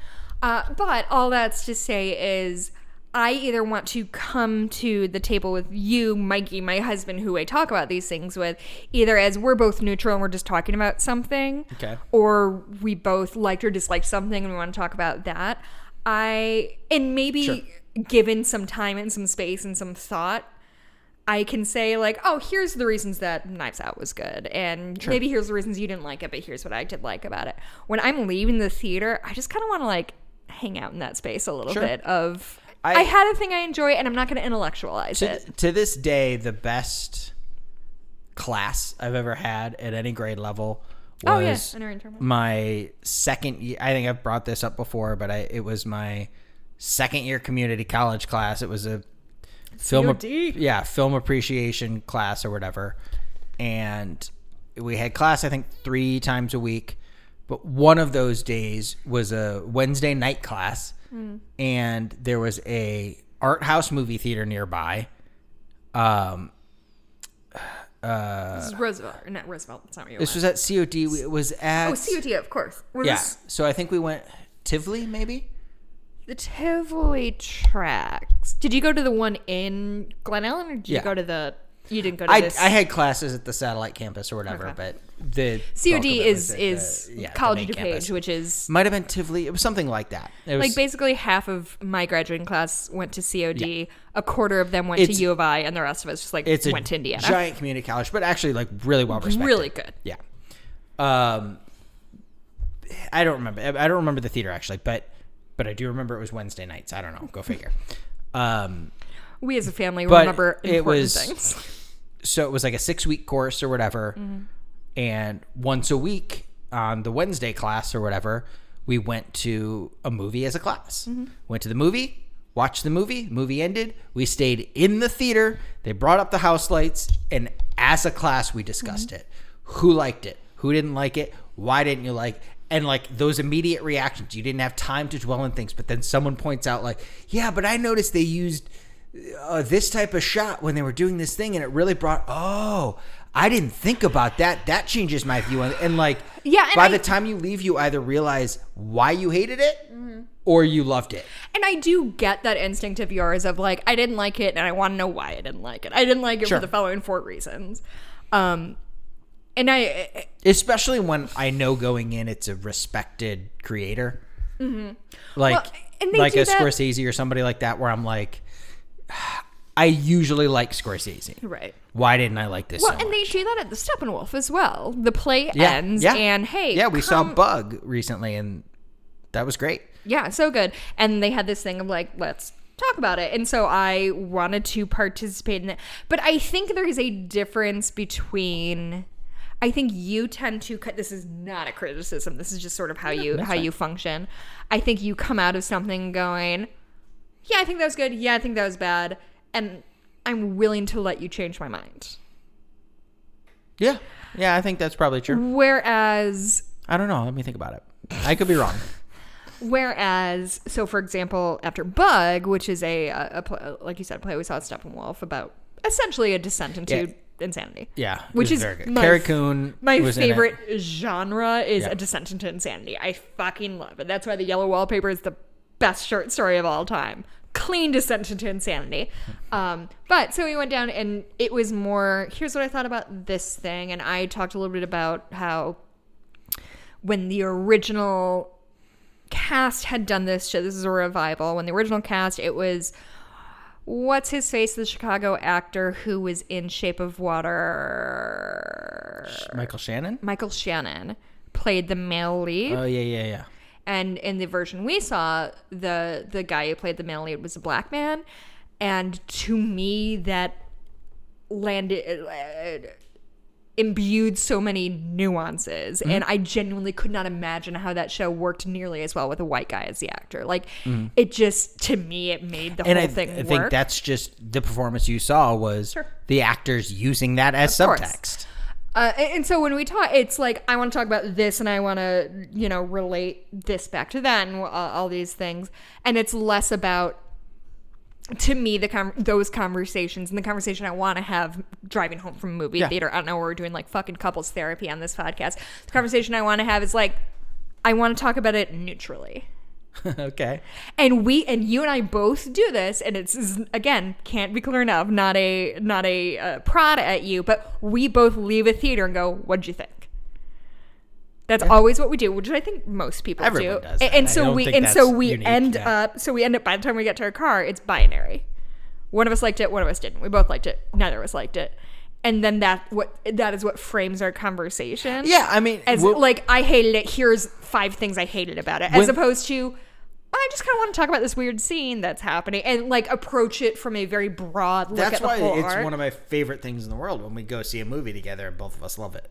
Or we left Queen and Slim and it was like, oh fucking hey. This I couldn't talk for like 6 hours after Queen and Slim. I was so distraught about it. No, or of course, any of these movies that we both loved immediately. Yes, and there is something. Ready or Not was like that. There's something truly magical about, whether it's a book, whether it's a movie, whether it's a play or something like that, when you're in the middle of something, you're like, cool, this is my new favorite thing. Yeah. And you're living it. Yeah, like that's the best. Honestly, Get Out and Us are my 2 favorite movie-going experiences I've ever had, because neither of them... Ooh, I started that sentence wrong. For neither of them did I do any prep work. I knew I liked Jordan Peele, and I trusted his... But you knew you liked him as Key and Peele. As Key and Peele, of course. And at that point, I was really only getting on board into like the horror thing. Me loving horror is very new in our lives. And that's the reason I don't like to know anything going into something of like, I just want to take the fucking ride. Like, I even read Hunger Games cold, which like everybody knew the plot, but somehow I just missed it. And I was like... I'm just gonna say, and literally it was like, oh, these are the Hunger Games. Oh, the little sister got picked. Oh, that's a weird choice.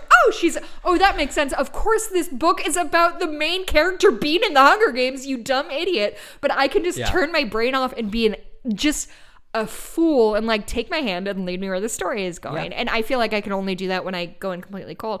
But God, seeing Get Out and Us in theaters, knowing nothing about it, just like, okay, this is gonna be like horror adjacent, and it's Jordan Peele, and I like his sensibilities because we watched Key and Peele, and like they did horror parodies. They did like they played with genre, and just going in and not knowing what was going on, and just things. And it helps that they're both incredible films. Of course, they're objectively great movies, but genuine. I remember sitting in the seat watching Us, and we ended up in one of those handicap rows. Yeah.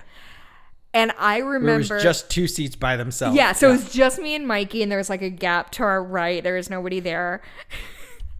And if you haven't seen Us, I guess spoilers, but when they present your antagonists, which is the doppelganger of the family that we have met, I was like physically squirming in my seat, and I just kept going, like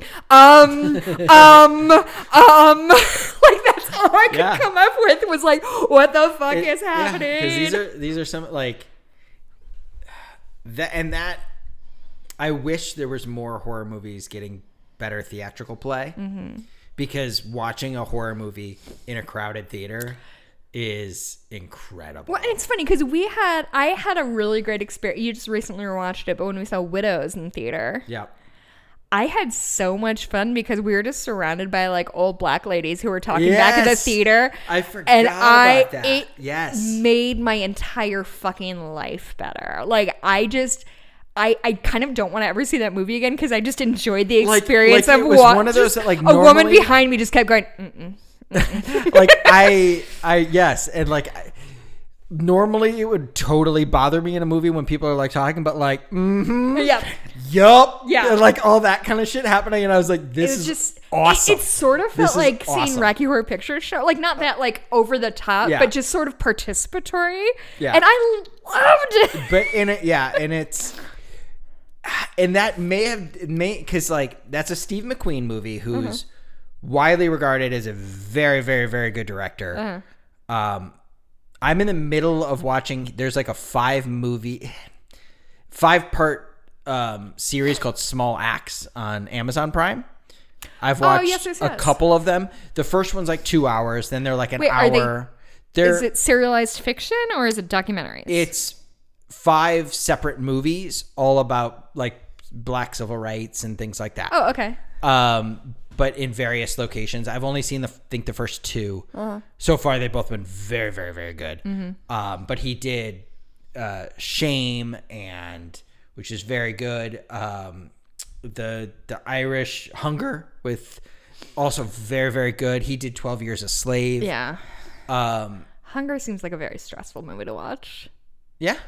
I don't know. It's just about like the IRA and how they were imprisoned unfairly and they did a hunger strike. Yeah. But it's it's Mikey. It sounds pretty grim. It is. It's grim, but it's very, very. And again, one of those movies where like benefits from like there's one take where the guys where Fassbender is telling his story about his plan to it's Irish. I was like, start this hunger strike, and he's telling this other guy, and it's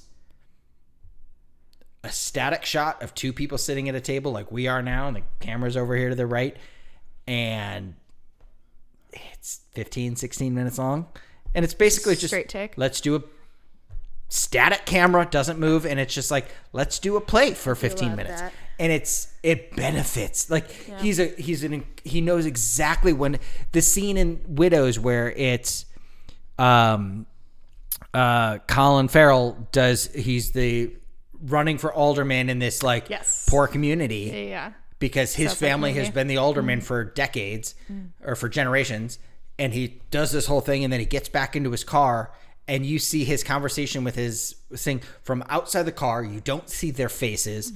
And he's driving, and all you're seeing is part of the car and the city that he's driving through, and watching the neighborhood get better and better and better and better until he pulls into his own fucking mansion. And you're like, it's to the point where the conversation doesn't mean a goddamn thing. What it's about. And you're telling everything about who this character is by the town and the rally that he just gave and the ward that he wants to represent. And you're like, you live in this fucking giant mansion. Like, where did it take place? Chicago. Oh, okay. That's what very much. They shot a bunch of scenes at our local, whatever, Pancake House or whatever. Golden Pancake for life. But it's great, and he's a great filmmaker. And this is his most. Widows was probably his most accessible. So to watch people like hell yeah, like on board as it just made it. It made what most people will say is probably his worst movie. Really, infinitely better because of that. I enjoyed it. Well, and but also there's no real stakes in this movie. Sure. Like, but that's most heist movies is like exactly. But 12 Years a Slave is obviously high stakes. Hunger and very high stakes. Yeah. Well, and the flip side of that is when we left Queen and Slim, and it was very, very, very good. It was so good. I like racking sobs for me, and I remember very much like I think we stayed through most of the credits. And again, we're one of the few white we were the only white people. We're the only white people there. I think so. And I just remember like it ended and I was an emotional wreck. I don't know if I'll ever see that movie again. That's one of those. There's a handful of those like really, really heavy movies that I bought them and I have them in my collection for the sole reason that like you want to support. Once in a while though.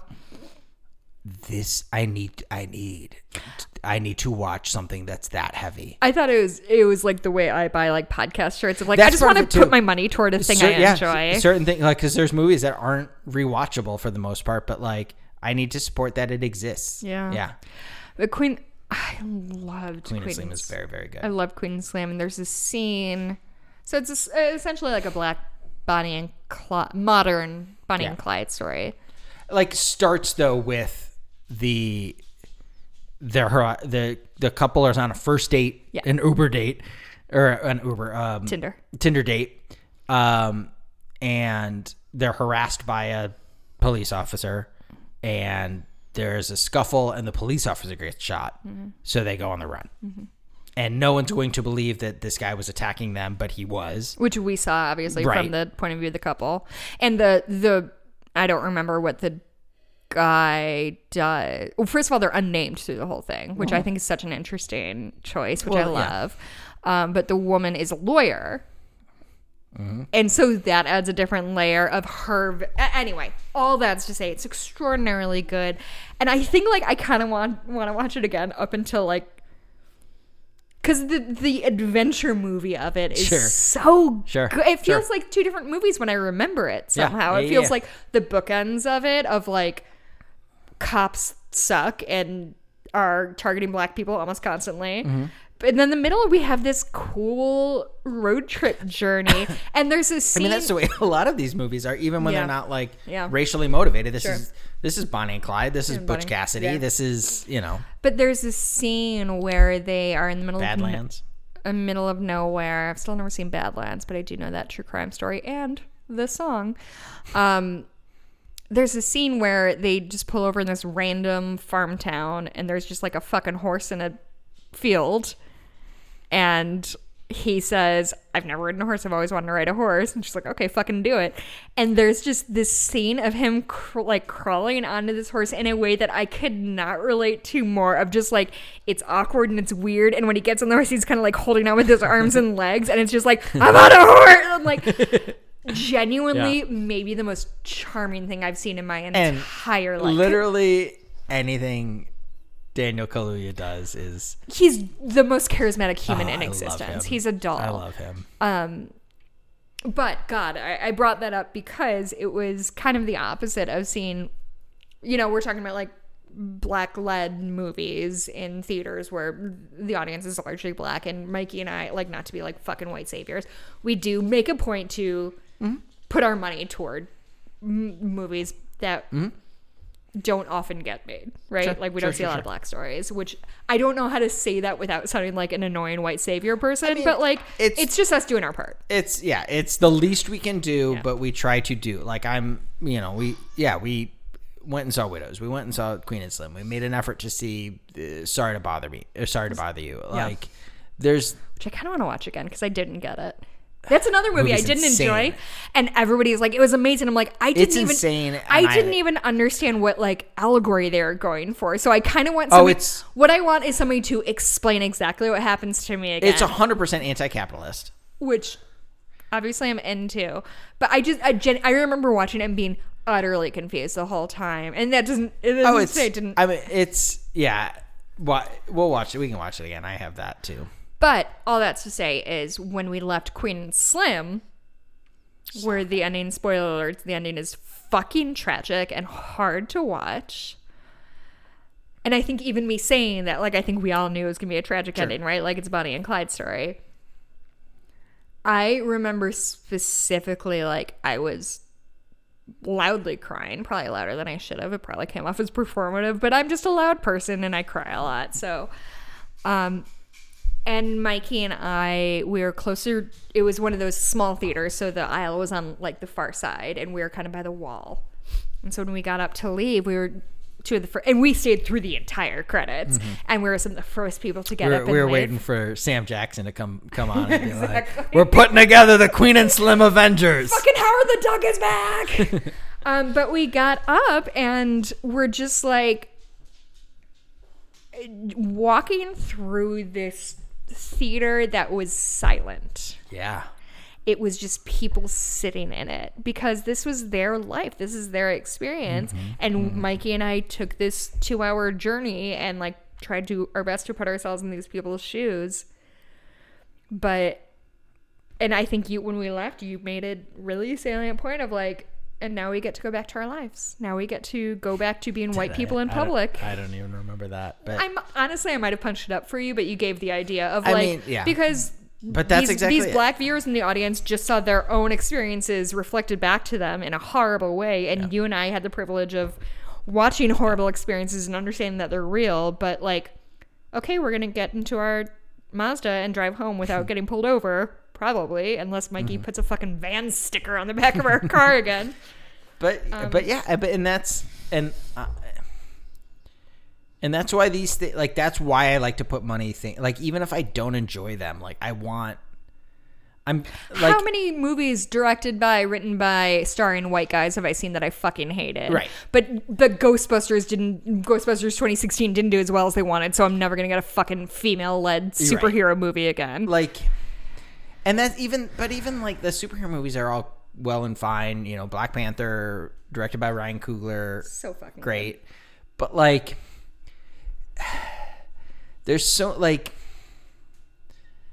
I don't know. There's just so many good movies that need to be made and need to be seen, and we're on that cusp of rolling into everything being the next franchise. And it's getting very, very, very hard.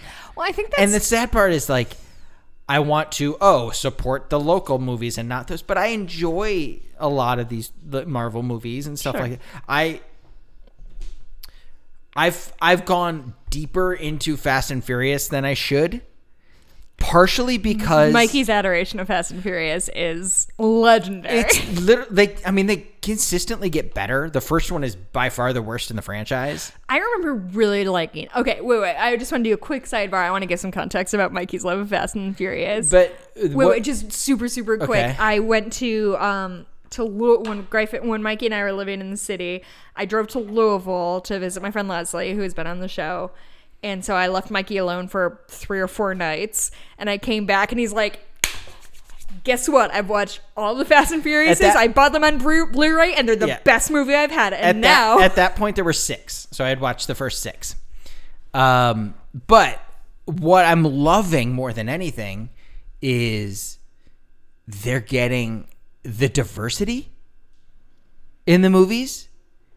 Is fantastic, not only on screen but behind it as well. Only one of those movies is directed by a white man. Which one? The first one. Who directed that? Or do you know? Is he a guy who has been accused multiple times of sexual assault. A guy named Rob Cohen, I think his name is. By like his family, I think even. No, like he's a total piece of shit. I think. So weird. A white guy's a monster. But outside of that, it's like, granted, 3 or 4 of them are Justin Lin, but which Justin Lin is an Asian, but he's an Asian man. Then there's Did you say an Asian? He's an Asian man. Oh, okay. And so there's an Asian man. F. Gary Gray is a black man, and any lady director? There's no ladies yet. But the 7th one, John Singleton did Too Fast, Too Furious. He's a black man. And I think the 7th one is, I don't remember who did that one.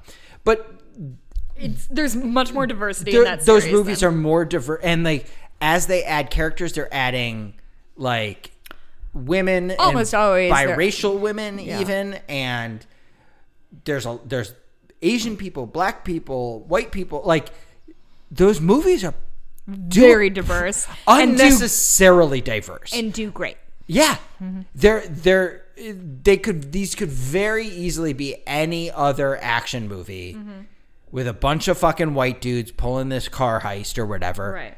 And like, Paul Walker was really the only white guy. I mean, they get other people in it later. Vin Diesel is a fucking mutt. Yeah, that's probably that's an okay thing to say. Right? But like, nobody really knows what his ethnicity or race is. Because I don't think he knows his biological father personally. So, I don't think... he plays an Italian guy or whatever. But I thought they were Hispanic. Toretto. Toretto sounds okay. In hindsight, it sounds assumed Italian. But the woman who played his sister, I just thought was Hispanic or Latina. No, I think she's just overly tan. But his girlfriend, Letty, is Michelle Rodriguez. Mm-hmm. But anyway, the point being, like, I don't know how intentional it is, but those movies do an excellent job of being inclusive. Mm-hmm. And they're in a way that isn't like some of the Marvel movies are doing, where they're like making an effort to look how fucking woke we are or whatever. It's just literally like, hey, guess what? People of color also exist. Do cool shit. Right. Yeah. Like it's they've got, Ludacris and fucking what's his name? Yeah. The very, very, very funny guy. The handsome one? Yeah. The guy who introduced in the second one. What's his cunt's name? It is shit. Terrell. Nope, that's nothing. Fast. God, why am I forgetting his name right now? Would he be in Furious 7? He was in 7. He was introduced in the Tyrese Gibson. Tyrese Gibson, thank you. I said something pretty close. Terrell. Listen, I was in the neighborhood. But he's hilarious. But like, so charming, so charismatic. Also, these guys, it has nothing. None of these guys being black has anything to do with anything. Right, it's not a plot point. And I fucking adore those movies for that reason. Yeah. And they're ridiculous and they're stupid and they get over and over and over and over the top. But I don't care. Yeah. So anyway, where I was going with that was that, like, what's hard is I want to support all these small movies and keep them getting made, but I also fucking love. Yeah. And that's what's hard. And I don't want things to be taken over by all the the huge theaters. I have to be against.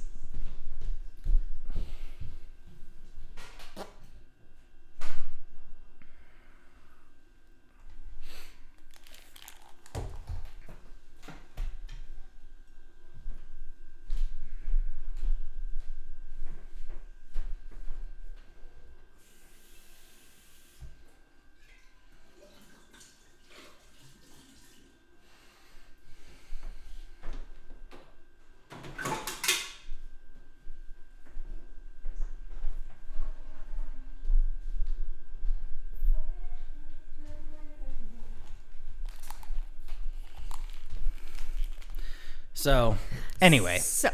We haven't talked about Twin Peaks in a very long time. No. Yes, correct. But that's the approach. To our film going experiences. It's a thing Lynch has been criticized for a little bit, so I'm curious about that when we go into some of these movies, is that black people are very few and far between. And he doesn't have a lot of traumatizing things happen to a lot of women in his... He doesn't? A lot of traumatizing things happen to women. I was going to say, yeah, I disagree. Yeah. Which isn't necessarily one way or the other, right? Like, it's not inherently sexist. But I think it's not. But I think the difference is Lynch tends to put a spotlight on this thing that we're all hiding. Yeah, I mean, I think even if violence to women does happen, it tends to be... It exists more than it happens in his movies. You know what I mean? Like, I think that's the point. Well, what I was going to say was it's very unflinching when he shows it. Yeah. It never, is from her point of view. It's never gratuitous or glamorous. Glamorous, I think, is gratuitous. I think we can argue about, but like, it's not glamorized. It's not. Yeah. It is. This woman is in a relationship with this monster, and he makes her miserable, and that's the story that we're telling. All right, I think. But he tends to do movies about white small town America. Sure. And, well, God, when you're in the Pacific Northwest, which is and I. The thing is, I am fine with people telling stories that they are comfortable telling. I would prefer him tell these stories that he than try to venture in something he does not understand. Right, exactly. So I would rather, David Lynch make stories about white small town Americana, as long as there's space for black filmmakers and immigrant filmmakers and queer filmmakers to tell their stories as well. That's the difference. As long These stories can still exist. These other ones just need to exist also. I'm not mad that Steven Spielberg only directs movies about white people. I'm mad that there isn't a black Steven Spielberg who's doing the same thing with the black community or Asian or immigrants or et cetera, et cetera. Yeah. Anyway. I'm very curious because I think we're on the cusp of getting, but I don't know who that next Hollywood blockbuster black filmmaker will be. No, I don't either, but I think you're right that like I mean, I think Black Panther was the breakthrough black Hollywood blockbuster. I think we will be able to, for a long time, trace things back to Black Panther. If you look at Ryan Coogler's other work, though, that's a departure for him. No, I'm sorry. I'm not talking about within his work. I'm talking about like as a cinematic. Sure. As Americans who produce cinema, I think that Black Panther is going to be a real turning point in black cinema. I think the fact that Black Panther and Jordan Peele's two movies kind of came out in a cluster and were extraordinarily mainstream and were not the Madea movies, not like tailored for a black audience, which again plays for that too, right? That's not a necessarily bad thing. Those are important, yeah. The same way Hallmark movies are tailored for white women like me, and I love them. The problem is like I don't get the Madea movie, like because like that's like I don't necessarily think that it's the same way. Like I'm a huge Coen Brothers fan. I knew you were gonna bring up the Coen Brothers. I knew you were gonna bring up Serious Man. I 95% of their catalog I absolutely love. Love the Coens. A lot of people, and you read those like BuzzFeed articles or whatever about like the best, ranking the Coen Brothers movies best to worst or whatever. Most of those movies put The Serious Man. A Serious Man. Yeah. That same year, A Serious Man came out, and what's the Colin Firth movie? There was like A Serious Man and The Serious Man or something like that. Maybe that's why I've always been confused about that movie. They came out the same fucking year. A Serious Man versus The Serious Man. I think so. I think The Serious Man. A Single Man. A Single Man. Okay, that's what it is. Which is shockingly Colin Firth's number one. He won an Academy Award for it, I think. Did he? Yeah. Anyway. A Serious Man was a Coen Brothers movie. It's good. I remember seeing it and being like, I have no idea what just happened. Right. And then I talked to my friend Drew, who loved it. Is he Jewish? Drew Finkel. Oh, okay. Yes. I hear it now. And I was like, what? And he's like, it's just chock full of Jewish deep cuts. Mm. And it's things that like, I'm not Jewish. I just don't know these things. And he was nominated for an Oscar for it. He won the Oscar for The King's Speech. Okay. The following year. Sure. Okay. But anyway, the point being, I just didn't understand it because I'm not Jewish. But the people who did get those Jewish references loved it. The same reason I loved Lady Bird, because it took place when I was in high school. A movie needs to exist for everybody. Yeah. And that's exactly the point. These, like, everybody's stories deserve to be told. Yeah. Well, I've been talking about Lady Bird since the moment it came out, because it was the first, and understand this, like, I am a privileged white woman from an upper class family. Mm-hmm. I do okay on my own, but we've never been homeless, and we've never really had a threat of homelessness, like, so we're okay. Lady Bird is the first time I saw a movie and was like, oh, this is what I remember my high school experience being. And helps that it's exactly the same time frame and everything. But that's what I'm saying, is because it's easy to like relate to Little Women, but not quite. But like, how many Superbads have there been of like awkward teen guys? Like your Michael, your story has been told in Freaks and Geeks, and your story has been told in all these places, and I never has my story truly been told though until 2 years ago. Oh God, mid-90s. Oh, I still haven't seen that. Oh, so good, but it's absolutely. Well, it's so funny because our age difference really comes to a head in the mid-90s because I was 6 in the mid-90s. And mid-90s about young, specifically a young nerdy skateboarder who tries to get in to skateboarding to try to be like cool and like I've never heard of anybody even so similar to that. It's like the way Lady Bird speaks to you, mid-90s speaks to me. But you understand that. Yeah, absolutely. Yeah, I know what you mean. Yeah. I mean, if they made it doesn't matter. Anyway, listen, we've been doing this for like 3.5 hours. I need to be out of this chair soon. We have made it through our respective bottles of wine. Almost. Is it the bougiest thing ever that we each drink an individual bottle of wine while we record this? It's pronounced booziest. I see what you did there. Okay, I want to wrap this up, and I want to do this by asking how your perspective on Twin Peaks has changed in the last year.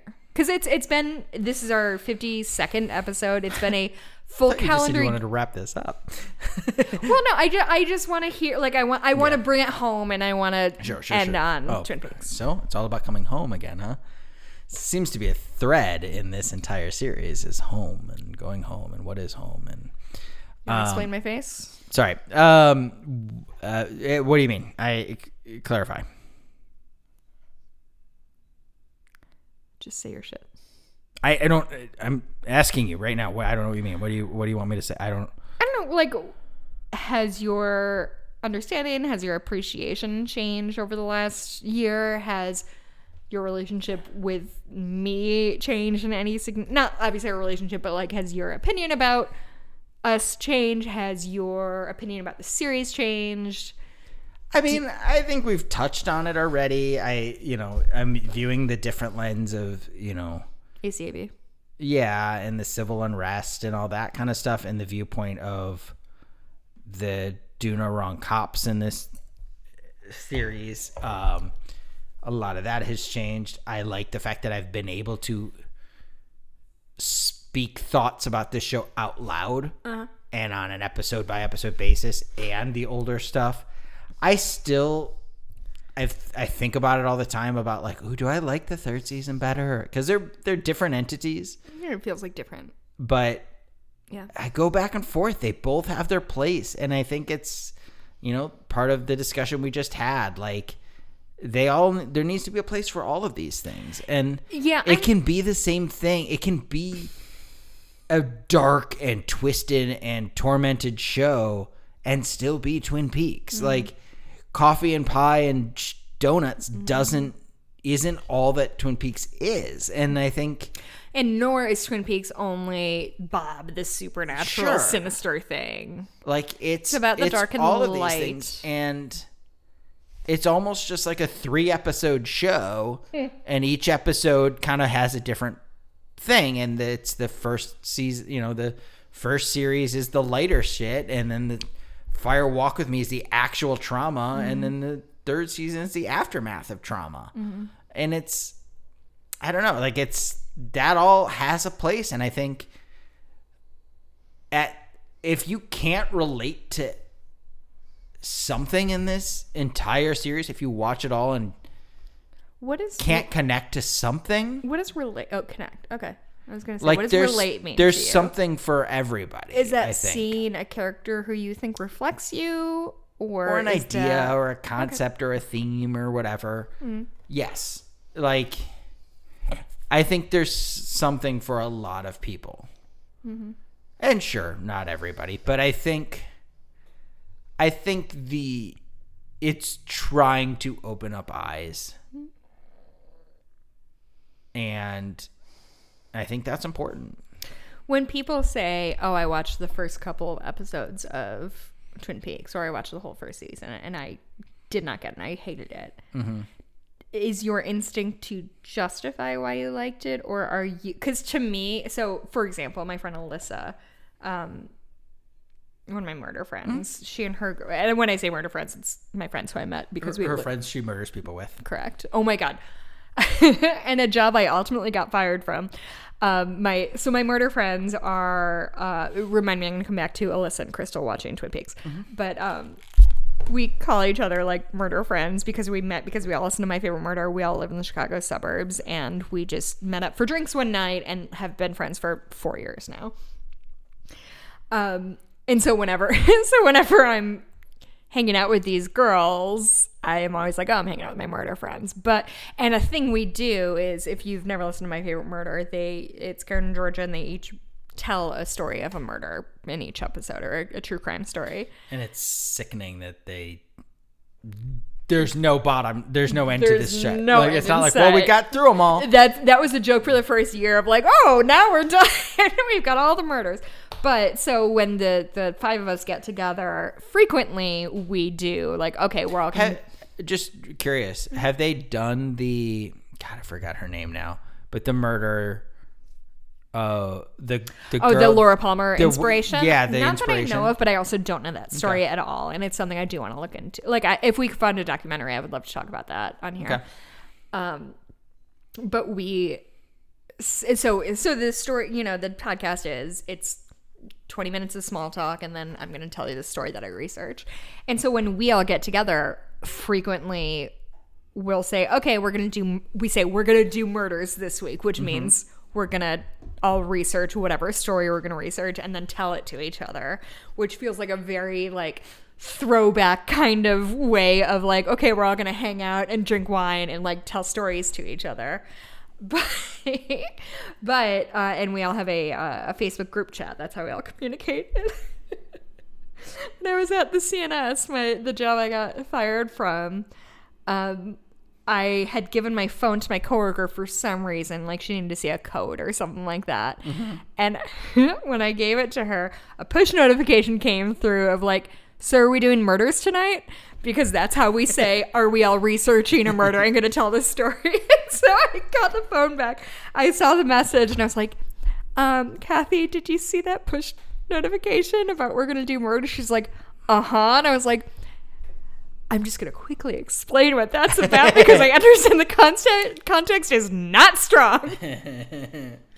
Anyway, I got fired from that job for some reason. Yeah. Definitely unrelated. But anyway, so Alyssa and Crystal, her girlfriend, decided they were going to start watching Twin Peaks, and she watched 3 episodes and did the thing that, like, I'm sure this has happened to you. Anything that, like, I really am into and I try to get a friend into, and if they don't get into it right away, they're like, I'm so sorry, I didn't like this. And I'm like, with some things, I'm like, how do you not like Parks and Rec? How do you not like Superstore or whatever? But, like, when she was like, I don't know, I made it 3 episodes in Twin Peaks, I have no idea what the fuck is going on. I'm like, yeah, that's an understandable response to this weird show. Yeah, but I guess all of that is your instinct to say, here's why you should like it, or is it to say, it's okay if it's not for you? First, tangentially, Hazel Drew was the name of the murder that inspired Laura Hazel Palmer. Drew? Hazel Drew. D-R-E-W? Yes. Okay. But the my usual thought, and I don't try to push it because I know it for 2 reasons. A, it's a little bit of the elitist in me. Like, Twin Peaks is not for everyone, and those who get it, I kind of feel like a kinship to. Mm-hmm. And so I don't want everyone to love it the same way, you know? Oh, sure. So there's a little bit of that, but my thought, my suggestion or my idea is always watch 3 episodes. Because part 3 is when you get the Cooper rock throwing and you get the dream sequence. And if you don't like that, at that point you're not thoroughly intrigued, it's not for you. Because that element is a backbone and a through line through the whole thing. And if you can't get on board for that, most people, it's the pilot will get them on board. And by the 3rd episode, they either check out or are in. And if you are not one or the other, don't bother. Don't bother. It's a lot of TV that you don't have. And the thing is, like, you're going to weed through a lot of shit to get through the good part, you know? And it makes less sense as it goes on. Yeah, like, especially this 3rd season is... we have to do these podcasts to make sense of it. Like, genuinely, that's one of the reasons I wanted to sense. do this, is because I did not understand what the fuck was ever going on. And I enjoyed a lot of it. I enjoyed Dale Cooper. I enjoyed makes Lucy. sense though, and that's the beauty of it. Yeah. That's what I love about it. But I absolutely get that people don't like that. Yeah. But also, like, I don't. There's very, very few shows I'm into. Yeah, well, and I like television more than you like more than like you I do. don't typically like TV, and it's for the reason that everything gets formulaic, and I hate that. Well, and you've said it a few times on this show of like, okay, when you're telling a story and you keep switching directors, switching writers, how are you getting a through line? Sure. Yeah. And I'm kind of this, and Twin Peaks, I think, is a very good example for me of like, if you don't like it, I have nothing to say to you that is going to convince you to like it. Which honestly is, I think, why when we go see a movie and you didn't like it and I did, like, I hate if somebody's like, tell me what I should like about this thing in an honest and earnest way, that's one thing. But like, I didn't like it. What did you like about it? To me, whether or not that's the intent, I just feel immediately defensive. Can you think of any, like, it's not... lately, we've been on a roll, I think, of most of the time we both like it when we see something together. There's been movies where I didn't love it. Very few movies where I hated it and you liked it. But I can't think of anything offhand the other way around where, like, I fucking loved that movie. You did not. That we saw in theaters, or that we like saw and would have had that experience. Because I was going to say Mother would be the first thing that came to mind. And even that, I enjoy Mother. I don't love it. No, of course, but that was a thing that you had watched already and Sure. thought I might like, and it fucked my shit up. Honestly, really the only thing I can think of is Knives Out. That's just like the thing that comes. Because, but that is, it's the other way around. That I loved and you didn't. That you loved and I hated. Oh, I'm sorry. I apparently zoned out halfway through. I don't remember what your take was on The Lighthouse. I liked The Lighthouse. Did you? Okay. I kind of want to see it. I loved it. Stoned. I think that would maybe add a layer that I would enjoy. I doubt I don't think I will watch The Lighthouse again. Sure. But I enjoyed it, and I enjoyed it in theory. I enjoy cinema that like takes big swings that make no sense, and like, yeah, it works somehow. I feel like that's not a frequent occurrence that I love something and you don't. I can't think of an example, but no, I can't, and it doesn't help that it's been a year since we've gone to the theater together. I don't know. The other night we saw what's that movie? The Korean movie, not Korean. Minari. Yeah, Minari. Minari. I really, really liked. And the thing is, like, I didn't hate it at all. I just like halfway through, I was like, oh, this isn't the kind of movie I like to watch. And the spoilers on Minari, skip maybe a minute forward, when the whole fire thing really, that's the kind of thing I find very upsetting. I find things like that of like somebody tried to do something good and fucked up in a big way, in a way that ruined everything. And to me, that is like the peak of my anxiety of like, what if I trip over this stick and a house explodes? Yeah, but that's what brought the family together. 100%. And I understand that and I appreciate it. Okay.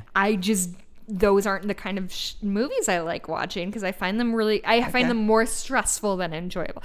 Both kids were fucking cute as buttons. Yeah. The grandma, listen, there was not a flaw in that movie. Sure. Right? Sure. It's just, I think that's just part of like getting older, right? Of like, oh, these just kind of aren't the movies I like. Yeah. And the thing when I said I try to go into movies knowing as little as possible. Same. That can cut both ways of like, I think if I had known that it was just sort of an interfamilial conflict, I might not have been as interested in seeing it. Yeah. I think maybe it has to do with like me feeling awkward and me being extraordinarily empathetic and like genuinely the whole time that the grandmother was trying to like do good and sort of either fell short or grandly fucked up. Like, it just makes me too uncomfortable. It honestly, like, that is the same reason I will avoid any movie that's about Alzheimer's or about like, You know, I love a descent to insanity. I do not like a descent to senility. It makes me extremely stressed. There's something about like adults dealing with indignities that I find extremely stressful. Interesting. And I think that just reflects back. I mean, I'm sorry. Have we been going too long, asshole? Yes. Oh my God. Our dog just yelled at us for talking too long. You're the literal worst dog that's ever existed. All right. She is right, though. Yeah, we have. Oh my God. We're 3.5 hours. But all that's to say is like, I feel like I am at this point pretty good at identifying what. Dottie, I will literally kill you then wear No, I'm gonna wear her skin like a coat, and she needs to hear it. She's got good skin though. Anyway, listen, I think this was maybe one of my favorite things that we've done together. Yeah, it makes me. I'm very curious about going forward with this. You are sure I'm gonna hate Eraserhead, and for some reason I've gotten to my head of like, you've seen David Lynch stuff, or you've seen Twin Peaks before, so this you can dive into this a little bit more, and that's kind of fun. I am very, very curious about your thoughts on all of David Lynch in general, specifically Eraserhead and Inland Empire. Okay, because those are the two I haven't seen at all. Like, your mind is going to be really insane. For some reason, I am in a weird place that even though I know I'm easily affected by things, I'm like, no, I've got this, which is stupid and it's based on nothing. I mean, I do remember aggressively falling asleep during Lost Highway because I was angry at it. Yeah. So I'm very curious to cut back to that. But you've got a little more context and stuff on David Lynch and his approach and all that stuff now. And I think I like David Lynch personally and like philosophically so much. He's a fucking character. He's a fucking I adore character. Him. He's so wild. Lovable in every aspect. And so I think I actively I think of him as Gordon Cole, of sort of like bumbly, loud talking guy with tall hair. No, I'm very excited to and the thing is, I might come to these movies and absolutely fucking hate them. That does not take away. I think that's important to realize. Like, I love David Lynch. I think whether or not I enjoy his work, I love what he does. And I would not be, because like Elephant Man is very different. Dune is very different. Straight Story is very different. I'm not excited to watch Dune. Yeah. Neither am I. That's the correct take. Neither am I. It's not good. Even David Lynch hates Dune. Yeah. But that's the idea. Like he's got an eclectic catalog. He's pigeonholed as a goofy, weird, dark, twisted dream guy, but he's got a pretty eclectic catalog. Yeah. So it'll be interesting. Yeah. Anyway, I think that's it. Yeah, I guess I just want to say, if you're still listening to this 3.5 hour maybe episode, we'll take I don't know. We can decide if we want to do next week or take a break. We can decide if we want to talk about The Art Life. Or just watch it as context and then do Eraserhead. I said I really want to watch all the behind the scenes stuff of season 3, and Mikey said, do you want to do a podcast about it? And I don't think I do. I think I would like to discuss linear and story elements. We might take a week to just discuss David Lynch and then jump in with Eraserhead or something. I don't know. A week of the podcast or a week off the podcast for you and I? We might take a week off and... Yeah, so. And that's kind of why I think I want to go every other week. Sure. Like, if we need to skip a week, it's not a big deal, and we can just plan on keeping this as our Sunday or Saturday afternoon ritual. And if we can't, we can't. And if you guys hate it, you know our Twitter, and if you hate it, fuck you. This is free. We've lost like $300 making this. If you hate it, you can jump up your own ass. Why are you still listening? No, genuinely, if you hate this and it's. As my clock I meant goes, if you hate us taking a week off in between episodes. Right. I didn't mean if you... Oh, I thought you meant if you hate the movies. That's what I mean. You got... I was saying if you hate it that we're taking some breaks and... Oh, I thought you meant if you hate, like, our opinions. Well, I'm a podcaster. People hate me a lot. This is true. And genuinely, I have actively hid shit from you because I think it would stress you out too much to see I've told you to. Yeah. I've told you to hide that shit from me because I get much more... aggravated than you do when awful people are awful on the internet. Yeah, I have pretty thick skin, dude, at being a human woman. Anyway, I guess to close this up, this was sort of a joke idea when we started doing it, because it came out of my other podcast, Friendly Atheist, that we would do some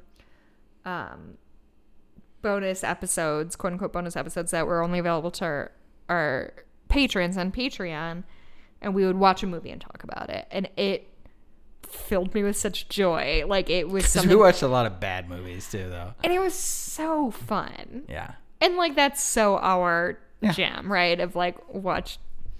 I still think House on Haunted Hill is a pretty good movie. Yeah, I don't. But anyway, all that's to say is, like, it was sort of a goof, and when we started it, it was like, listen, we're, at the time, we didn't know at the time, but like the beginning of lockdown, we started this in April or May. Yeah. I mean, we were just into the heart of, we don't know what's going on, we're in lockdown. Yeah. And so we decided to do this, and honestly, like, it is one of my favorite things we have done. Yeah, I agree. I think I said that already, but like, I think it gave us structure through the pandemic. I think it gave us not a platform. Just something to do. It was something to do. Like, I've had so little things to do. Yeah. Yeah. Well, and routine is great. Yeah. But I think also, like, just in our relationship, I genuinely like, there's a reason Leslie is one of my best friends and we're both lit majors, is because we would just sit and bullshit about things that ultimately don't matter, but matter so much in the course of human existence. Sure. I'm glad we did it. I think I don't know.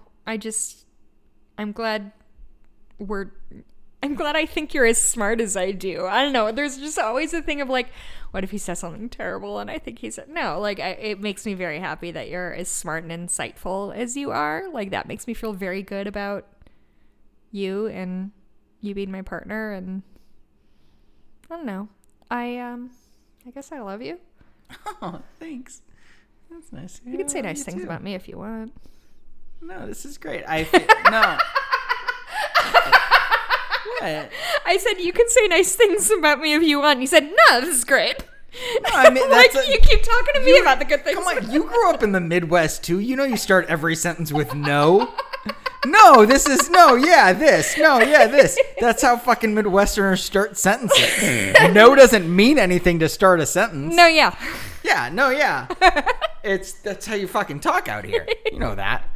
No, it's been good. I love it. It's honestly, like, this is a thing that has been very important to me for a lot of my life, and so the fact that you're willing to jump into that is impressive to me, and you are trying to get where I'm at. And granted, you'll never get there. No, absolutely not. Right, but it's sweet and it's nice and I love it. Thank you. So, you're welcome. Yeah, and I love you too. Aww. Okay. Well, we're getting alarmingly close to 4 hours. So we got what, 40 minutes or so before we match the one guy's take on Twin Peaks and the true meaning of Twin Peaks on this one episode. Whose name I don't even know. Who the fuck? Like, okay, so that thing exists. So people know about this. We'll post a link to it or whatever. But this guy put a 4.5-hour video of him explaining what all of Twin Peaks means. Twin Peaks in its entirety, season 1, 2, Fire Walk with Me, season 3. You didn't even know someone in Twin Peaks shirt. Yeah, I got in Twin Peaks. Yeah. Well, in Snoqualmie. Yeah, at the Great Northern. Mm-hmm. It's a great shirt. It is. So this guy did this whole thing. We started watching. I watched it already. You started watching it last night. We got up 40 minutes or so into it. But it's some dude talking about his theory on, and it's a very well thought out, very well put together, wonderful presentation. The guy's kind of a condescending prick. Yes. But also the bigger thing is, who the fuck is he? I have no idea. Like, there's a Twin Peaks community that exists, and there's, your Scott Ryans and your John Thornes and your even John Bernardi, who's been on our show. Like, he's a guy who scholars that exist. And hey, John. Yeah. There's people that exist. I don't know who this fucking guy is or how he, like, I don't, it's mind blowing, but he has a theory and it's an interesting theory. You can take it or leave it or whatever. Yeah. It's worth viewing. Yeah. Once you've seen everything, and I have the hiccups now. Uh-oh. Once you've seen everything, it's worth viewing. Yeah. I think that's what I want to watch tonight instead of behind the scenes stuff. You can take it or leave it, but it's worth viewing. And that's all I'll say about that. Like, and honestly, I was primed to hate this guy. It's like, oh, this is a white dude. And he is douchey as fuck. Douchey as fuck. He thinks he has all the answers. He wears the suit. He wears the pins. And so, like... And he does a terrible David Lynch impression every time he reads a quote from him. And that's terrible. It's thought out. It's thorough. He did his fucking research. Yeah. And I know that sounds like a really cunty thing to say about him, but like, understand that I live in the atheist world, and all it is men making 2-hour videos of why they're right and you're wrong. And so I'm just really primed to be anti whatever, but like, respect to this guy. This guy did his research. It's all the stupid theories that we come up with, and then halfway through us explaining our theory, we kind of get lost and go meandering. Yeah. Everything he says comes back to a point. Mm-hmm. It's and there's super impressive credit to that. That might be my new dream job. My dream job used to be being a writer. A shitty YouTuber who I mean, God, if my job was just to make well thought out videos about shit that ultimately doesn't matter, I would love. Like, there's I'll link in the notes, but there's a podcaster a YouTuber who did a whole thing about like why the music of Cats 2019 was so fucking terrible, and I'm a number one fan of Cats the musical. The Cats movie is garbage, and I've seen it 5 times.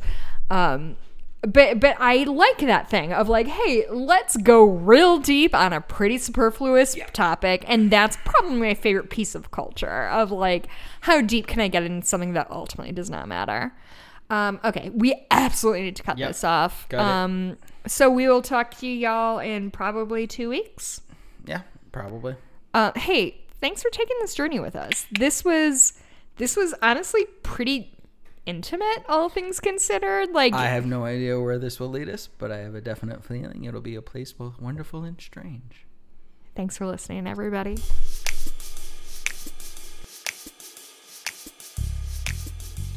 Thank you for listening to Cooper Duper, a Twin Peaks podcast for regular people, hosted by Michael Greif and me, Jessica Blumke-Greif.